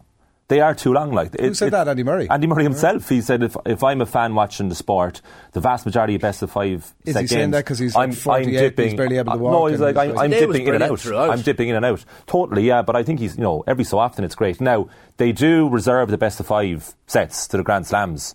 But I think best of 3 is perfect. Because if you lose the first set in a best of 5 match, doesn't really make that much difference unless it's a massive underdog losing the first set. What we need is the view of like a tennis geek who would, who's mad into the tennis and like loves all the ins and outs and the sort of the hipster aspect, Shane, of the stuff that we couldn't appreciate necessarily. If I can draw you into my camp, of course, go on. What's your view on you surely love? You wish it was 7 sets. I just said. What did you say? But it was the best of. Yeah, you see, you were too. You see, I thought you were giving me Andy Murray's what you were doing there. You were too preoccupied. I know what I'm going to say next. I know I was going to wait for him to finish talking. I know what I'm going to say. Yeah, you weren't listening. Yeah, I just said. Yeah, like it's too long. Why is the women's game? I think football's too long at 90 minutes. So why, Colin, is the women's game first to 3 sets and why is the men's game first to 5? Because you'd imagine fitness levels are similar. On a par. Yeah, I mean it's a real contentious point because there's a striving for equal pay, and then the argument against is always, well, we play best of 5 and you play best of 3, so we should get more money. But it's always been the case that that there should be absolutely no reason that women shouldn't play best of 5. But it's nothing to do. For me, everyone should play best of 3. I don't think best of 5 serves its purpose. Right. The only time I play best of 5 is in the finals of the 4 Grand Slams for both draws, women's and men's. Adrian has his hand up like a child in the back of class. Lava Suez at the back of the class there. I have an idea. A Gerard Piqué style idea. Make them all 4 sets. And I know what you're going to say, but that would introduce more drama because you would quite regularly end up in a draw and just send them to a tiebreak. Well, that's both men's and women's 4 sets. Yeah, I mean, look, what's happening now at final sets is that it is going to a tie-break to decide it. You're saying go straight to the penalty shootout, basically. But it can't be an even. What do you mean? So if they both... No, if it's 2-2 after... it'll regularly end up being 2-2. Then go to... So just go straight to a tie-break. I'd be open to that. I would be open to it. I think it is a slog sometimes to watch. But sometimes, look, like, you know, the best tennis match ever for many people was 2008 Nadal Federer, and we're thankful that went to 5 sets. That went all of the way, like, because it got better and better. And then the other, like, 400,000 games that have happened in the meantime that were boring the hell out of everyone. Well, you can skip along. So remember, we did 2001 last year. We did 2001 Ivanisevic Rafter flashback, you, me, and O'Shane. And when we were watching it back in research, like, all of us skipped on to the start of the 5th set. Because the first 4 sets is like... I watched it all. Did you spend did their full research? 4 hours and 55 minutes of your day the previous day? Yeah, I remember that, yeah. I remember it because... The face of a lying man. I'm going to listen back to it now. And see what you said on air. Kathleen says in the comment from the production box, I have a friend who was famously known in our group for around the 60-70 minute mark, turning around and saying 90 minutes no need during football. A lot of people have... I mean, it is a long... Tell you what, when you're playing a soccer match, 90 minutes is a long time. Ref, how long's left? 17. 25 minutes. Well, like, I enjoyed the added extra time, the added time at the World Cup, for example. Do you know? And it just depends on the game. Yeah, oh yeah. I suppose it was a brilliant World Cup, so the more the better. Yeah. Doesn't it? Yeah, I understand Maybe we could introduce a tiering system where, you know, a bit like club football and county football, you know, we could say from the bottom half of the Premier League down, if it's a game between 2 teams from that area, you can only have 70 minutes. Yeah. So it'd be like a GAA club football versus a county football thing, and then for every other team, you can have the full 90. You're like Gianni Infantino. And if it was like a Manchester derby, we might even give you 100. Right. 100 minutes just for the big games. Yeah. What do you think? Back to sleep there. I don't think so. Columns after dozing off. I'm just reading through the comments. There's loads of comments. But sorry, John, this is different, John O'Leary now on YouTube. This is from earlier. Do OTB just not know any Arsenal pundits who they could get on the show? As it's ridiculous how you stack every show at Man United, Liverpool and Newcastle, but as usual, nothing in Arsenal. You, John, must have been asleep on Friday when we previewed the North London derby with Tim Stillman. You must have been asleep last week when Andrew Mangan was on the evening show as well. We give Arsenal a lot of love on the show. We spoke about them heavily in the performance rankings yesterday. People only follow the narrative that suits them, I think. John, I love talking about Arsenal. Arsenal deserve all the praise. Producer, that's, you know. Yeah, but we do talk Arsenal. Yeah. We decided we do Newcastle today with Shea and Liverpool with Lauro because we didn't really get to touch on them yesterday. We do tend to cover a lot of United and Liverpool, but naturally fans in the country. That's where you go. Like, you go where the interest is. Yeah, and I love talking Leeds as well, and Aston Villa and Everton and all these other clubs that have heavy Irish contingent. I would love to extend the show to 5 hours so we can do everything. Yeah. But we have to pick and choose it. Do you know what I mean? I love the live aspect. That's you know, it's a great show. If you were more involved now, you'd feel that way. You only come in every so often. I was on a flight to Unai. I was at Unai Emery's first game at Villa Park, Villa against United, and the amount. No, it's probably no surprise, but the amount of Villa fans heading over. I thought, this is going to be a lot of United away fans heading over from Ireland, but massive Villa contingent in Ireland. The third most supported English club in Ireland. Is it Leeds? Good question. I'd say Villa might be far off it. Yeah. Historically, Villa and Leeds, as you say. A few Forest fans as well. Well, there'll be a lot of latter-day Chelsea fans, latter-day City fans, younger City supporters. Arsenal are actually Kathleen there with the tone of judgment in my ears. That was Arsenal actually the third most followed because Kathleen is the resident Arsenal fan. Arsenal, is that a fact? It's actually Arsenal. That was so passive. Get your facts right. Yeah. But she's actually right. And there's another Arsenal talking head we have, Kathleen. I mean, do you know? We're always we can't move for Arsenal. Poor Bobby Dwyer in the comments. Don't mind Arsenal fans. They're a strange bunch. I mean, we do get Martin Lipton on every now and again talking Spurs, but JD. I think we have a nice little mix. Nice little balance of clubs. We're not going to talk. I would like to do more Leicester and West Ham though. You would. Do you know it's getting so interesting in the Premier League, isn't it? Which? It's getting so interesting in the Premier League. Oh. Like there are so many. Like we were doing the performance rankings yesterday, and we could have had 5 or 6 different candidates in the Premier League alone in the red. Because of the weekend. There was so much to talk about. The thing that I've enjoyed about this chat is there's now no need for an editorial after the show because we've just done that now. Well, you were going to talk about. You're here now. There's so many clubs to choose from. What would you like to talk about for the last few seconds? You're here now. Apparently, Kathleen sent me the stats in Ireland in terms of club supported. Liverpool come out on top at 25.67%, just ahead of United, Manchester United that is, on 23.2%, and Arsenal a fair bit behind in third, 11.86%. And then who? I don't know. I don't have the remaining figure, but that's Chelsea in fourth apparently. But that's, you're approaching 50, 61, like you're talking 61, 62% covered with just those three clubs. Yeah. So perhaps unsurprising. Have you said everything you need to say about it? It feels like you must. No, actually, I have one more question for you. Sorry, Man City, Chelsea 4th, Man City 5th, Spurs 6th, then Everton, Villa, Newcastle, West Ham. That's the top 10 Irish. Thanks for coming in. It's so many to choose from. Question for you. If people are wondering, Adrian, they'll probably want your opinion on this. You won't hear from me again until Friday. What do you think of Breakpoint if people are thinking about watching it on Netflix? From what you've seen. Like I watched the rest of the second episode now, and what I've seen, it's not bad. Like, if I hadn't to watch it, because we were talking to the producers last week, I probably wouldn't have made it past episode 1. I think that would be a difficulty for people. Like, and also the Nick Kyrgios episode. I think big part of the difficulty that they have is that its benchmark is Drive to Survive. That is a hard benchmark. I know people. Some people are critical of Drive to Survive. It's not maybe everything that's made out to be, but it's a very good behind the scenes. None of them, actually, I mislabeled them myself. They're not really flying the wall. Flying the wall suggests you're getting a bit of everything. They're more behind the scenes. Flying the hallway as opposed to flying the wall in which they're in. A bit of flying the hallway. So, look, I would recommend to everybody go and watch episode 1. Okay. And then make your own mind up after that. See, I think the best scene in the whole series so far in the 5 episodes is episode 2 between Berrettini and Tomljanovic. Berrettini in the news now this morning, and they're back and forth in the hotel room about their plans. I thought that was strange, wasn't it? Well, they broke up a couple of months later. And what was the comment? The comment was, well, Tomljanovic was out of the tournament, Berrettini was still in it. Tomljanovic had to do an interview the following morning, and Berrettini was like, well, you're not doing it in this room, so get out and go to a conference room or book something. And the tension between the two, it just showcased how selfish these people have to be in order to make it to the top level. They're also in episode 2 discussing what movie they're going to watch. It's quite cringe. Like that doesn't last so long that you'd be annoyed by the whole thing. Well, it's just that it's the unlikeliness of it. The camera is obviously there, and then they're having this sort of a faux conversation about what movie they're going to watch. Yeah, well, the producer said to us that those two were the more relaxed anyway, definitely. Maybe not the most, but the more relaxed. Watch episode 1. I'd say watch to it, keep going. I'd say watch the first 2 episodes. Episode 1 is a misnomer. It's just Kyrgios, just focuses on him. Episode 2 is more in line with the following 3 episodes where they focus on 2 players at a time. And if you have no interest after episode 2, then you're not going to like the rest of it. That's what I would say. Right. I'm going to give it a watch. I'm going to give it a go. I've seen Point Break. Now it's time for a break point. Justin Flynn says, lads, it's heavily weighted towards United here. Come on. There's someone who usually comments on the YouTube.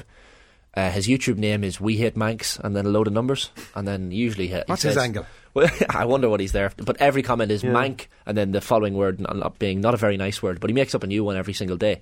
Where's Shifty Lad? Is he? Shifty Lad's not here this morning, fortunately. James Dillon says, going to the Emirates on Sunday. Can't wait for the Partey versus Casemiro midfield battle. This game has the early noughties Arsenal Man United fields. There is something about that, isn't there? I don't remember the last Arsenal-Manchester United game that both teams were coming in really, really good form. There's usually one or the other that's maybe flying, but on this occasion, it feels like the Fergie Wenger. It's the perfect time of the season for them to be meeting as well. Yeah, post the City win, post the Spurs win. They've both hit the high point of their season. Yeah. I mean, albeit that United, as Shay Given would point out, reverse back into that high point, but nevertheless, do you think Arsenal will win the league? If we scroll back, what are we now? The middle of January. Scroll back a month. Did you? Less than a month, because we pre-recorded. We did our predictions of who's going to win the Premier League. There was 4 votes on the table. 3 of them, 3 sheep went for Manchester City. He's calling myself Ger and Nathan sheep. And I called you sheep at the time, in fairness. Sorry, I stand by City. I stand by my Man City prediction. It's getting more ludicrous by the week now. We're not even halfway. There's another game to go until we're halfway. I did say I was predicting predicting Arsenal on the basis that, Jesus, if they don't win it, then nobody's going to mention it again. And if they do win it, I'm going to select that clip and put it up on my social media feeds. No doubt you are. Stick it up on LinkedIn. Yeah, I tend to do so that. I went for Arsenal. Okay, that looks good now. And what about the bottom 3 come the end of the season? Who's going? Oh, I don't know. I can't even remember. I'm going to go. You predicted your 3 yesterday. I picked my 3. Yeah. I'll go Forest, Bournemouth, Southampton. Okay. Who did I pick? Everton are too big. You had Leeds with the 2 lads. I had Leeds in there. Yeah. Sorry to all the Leeds United fans watching. Of course, there are a few. Yeah, I mean it's going to be a cracking game Sunday. I think it's delicately poised. I don't know which way it's going to go. Arsenal will be favourites, you'd imagine. The relegation thing is impossible to tell. At the moment, it's pure guesswork. But I'm saying if you guessed it right now in mid-January, that would be very impressive. You look brilliant. I mean, that would be so impressive. Yeah. Winning the Premier League is also guesswork, but at least it's just but one selection less and exciting. based on some sort of... This is the most competitive relegation battle that I can think of. But you just can't tell what happens. You obviously need to see what happens over the next couple of weeks in terms of but that's what I mean. signings. From what you know at the moment, what would you say would be the bottom? Well, from what you know at the moment, then you have to go West Ham, Everton, Southampton. But like predicting how it's going to change. There's going to be an upturn. That's how it works. Like the stock to market. be honest, I don't like the stock market. You do. You do. Come on now. Give yourself more credit than that. This has been fun, guys. You should watch Bernie Madoff on Netflix. It's a brilliant documentary about this stockbroker. Do you know what I'm watching at the minute? The Squid Game alternative. I never got into the alternative. It's called that. What, the hipster Squid Game? Yeah, go on. Oh, it must be very good. You have it. Alice in Borderland. Oh, right. Alice in Borderland. Heard of it. Not for the faint of heart. Right? Not for the faint of heart. Very much. If you thought Squid Games was bad, this is. I mean, in terms of sounds like a border. In terms of its approach to characters, is what I'm saying, as opposed to the quality of the show, because it's very good. But this, in the regard of the way it treats its characters, is brutal. Yeah. Squid Game looks like a Alice in Borderland. Follows a 26-year-old woman called Alison around South Armagh, North Monaghan area. Is that what it is? No. No, it's not that. It's not the Very story. much not that. Bernie Madoff, the biggest Ponzi scheme in the history of Wall Street, and his surname is Madoff, as in made off of people's money. Oh, yeah, very good. There was a guy who used to be who used to report on racing. His name was Guy Swindles. Yeah, that's right. We're being told we need to wrap because we're talking muck at this point. But I do love it. I'm 2 episodes into Yellowstone, so just in case you're wondering what I'm watching, that's what I'm watching. Good. You know what? It's overacted so far. Kevin Costner? Yeah, the acting is... Oh, Jesus. I'm not into it so far. I really want to enjoy it because my mates have been bigging it up, so I think I'll get into it. Bernie Madoff. Part G song. How long have we got? Part G song. Lee Keegan. Come on, where are we Someone going? please watch it so I can talk to someone about it. Yeah. Well, you haven't even watched the King Richard yet. So I know, I haven't got round to it. You need to watch that. Well, been busy. Listen, we'll give you till tomorrow. Folks, thanks for tuning in. Thanks for the YouTube comments. Abuse and all. Doesn't really matter. We'll take it. 9:37am. We appreciate you watching us. As always, OTB AM brought to you live each morning by Gillette Labs. For an effortless finish to your day, we will be back tomorrow morning. Tommy Rooney's GA Power Rankings, the first of the season. No pressure, Tommy. And Keith Wood live to talk about the many big storylines breaking in the rugby world this week. OTB AM with Gillette. Get into your flow with the new Gillette Labs Razor with exfoliating bar.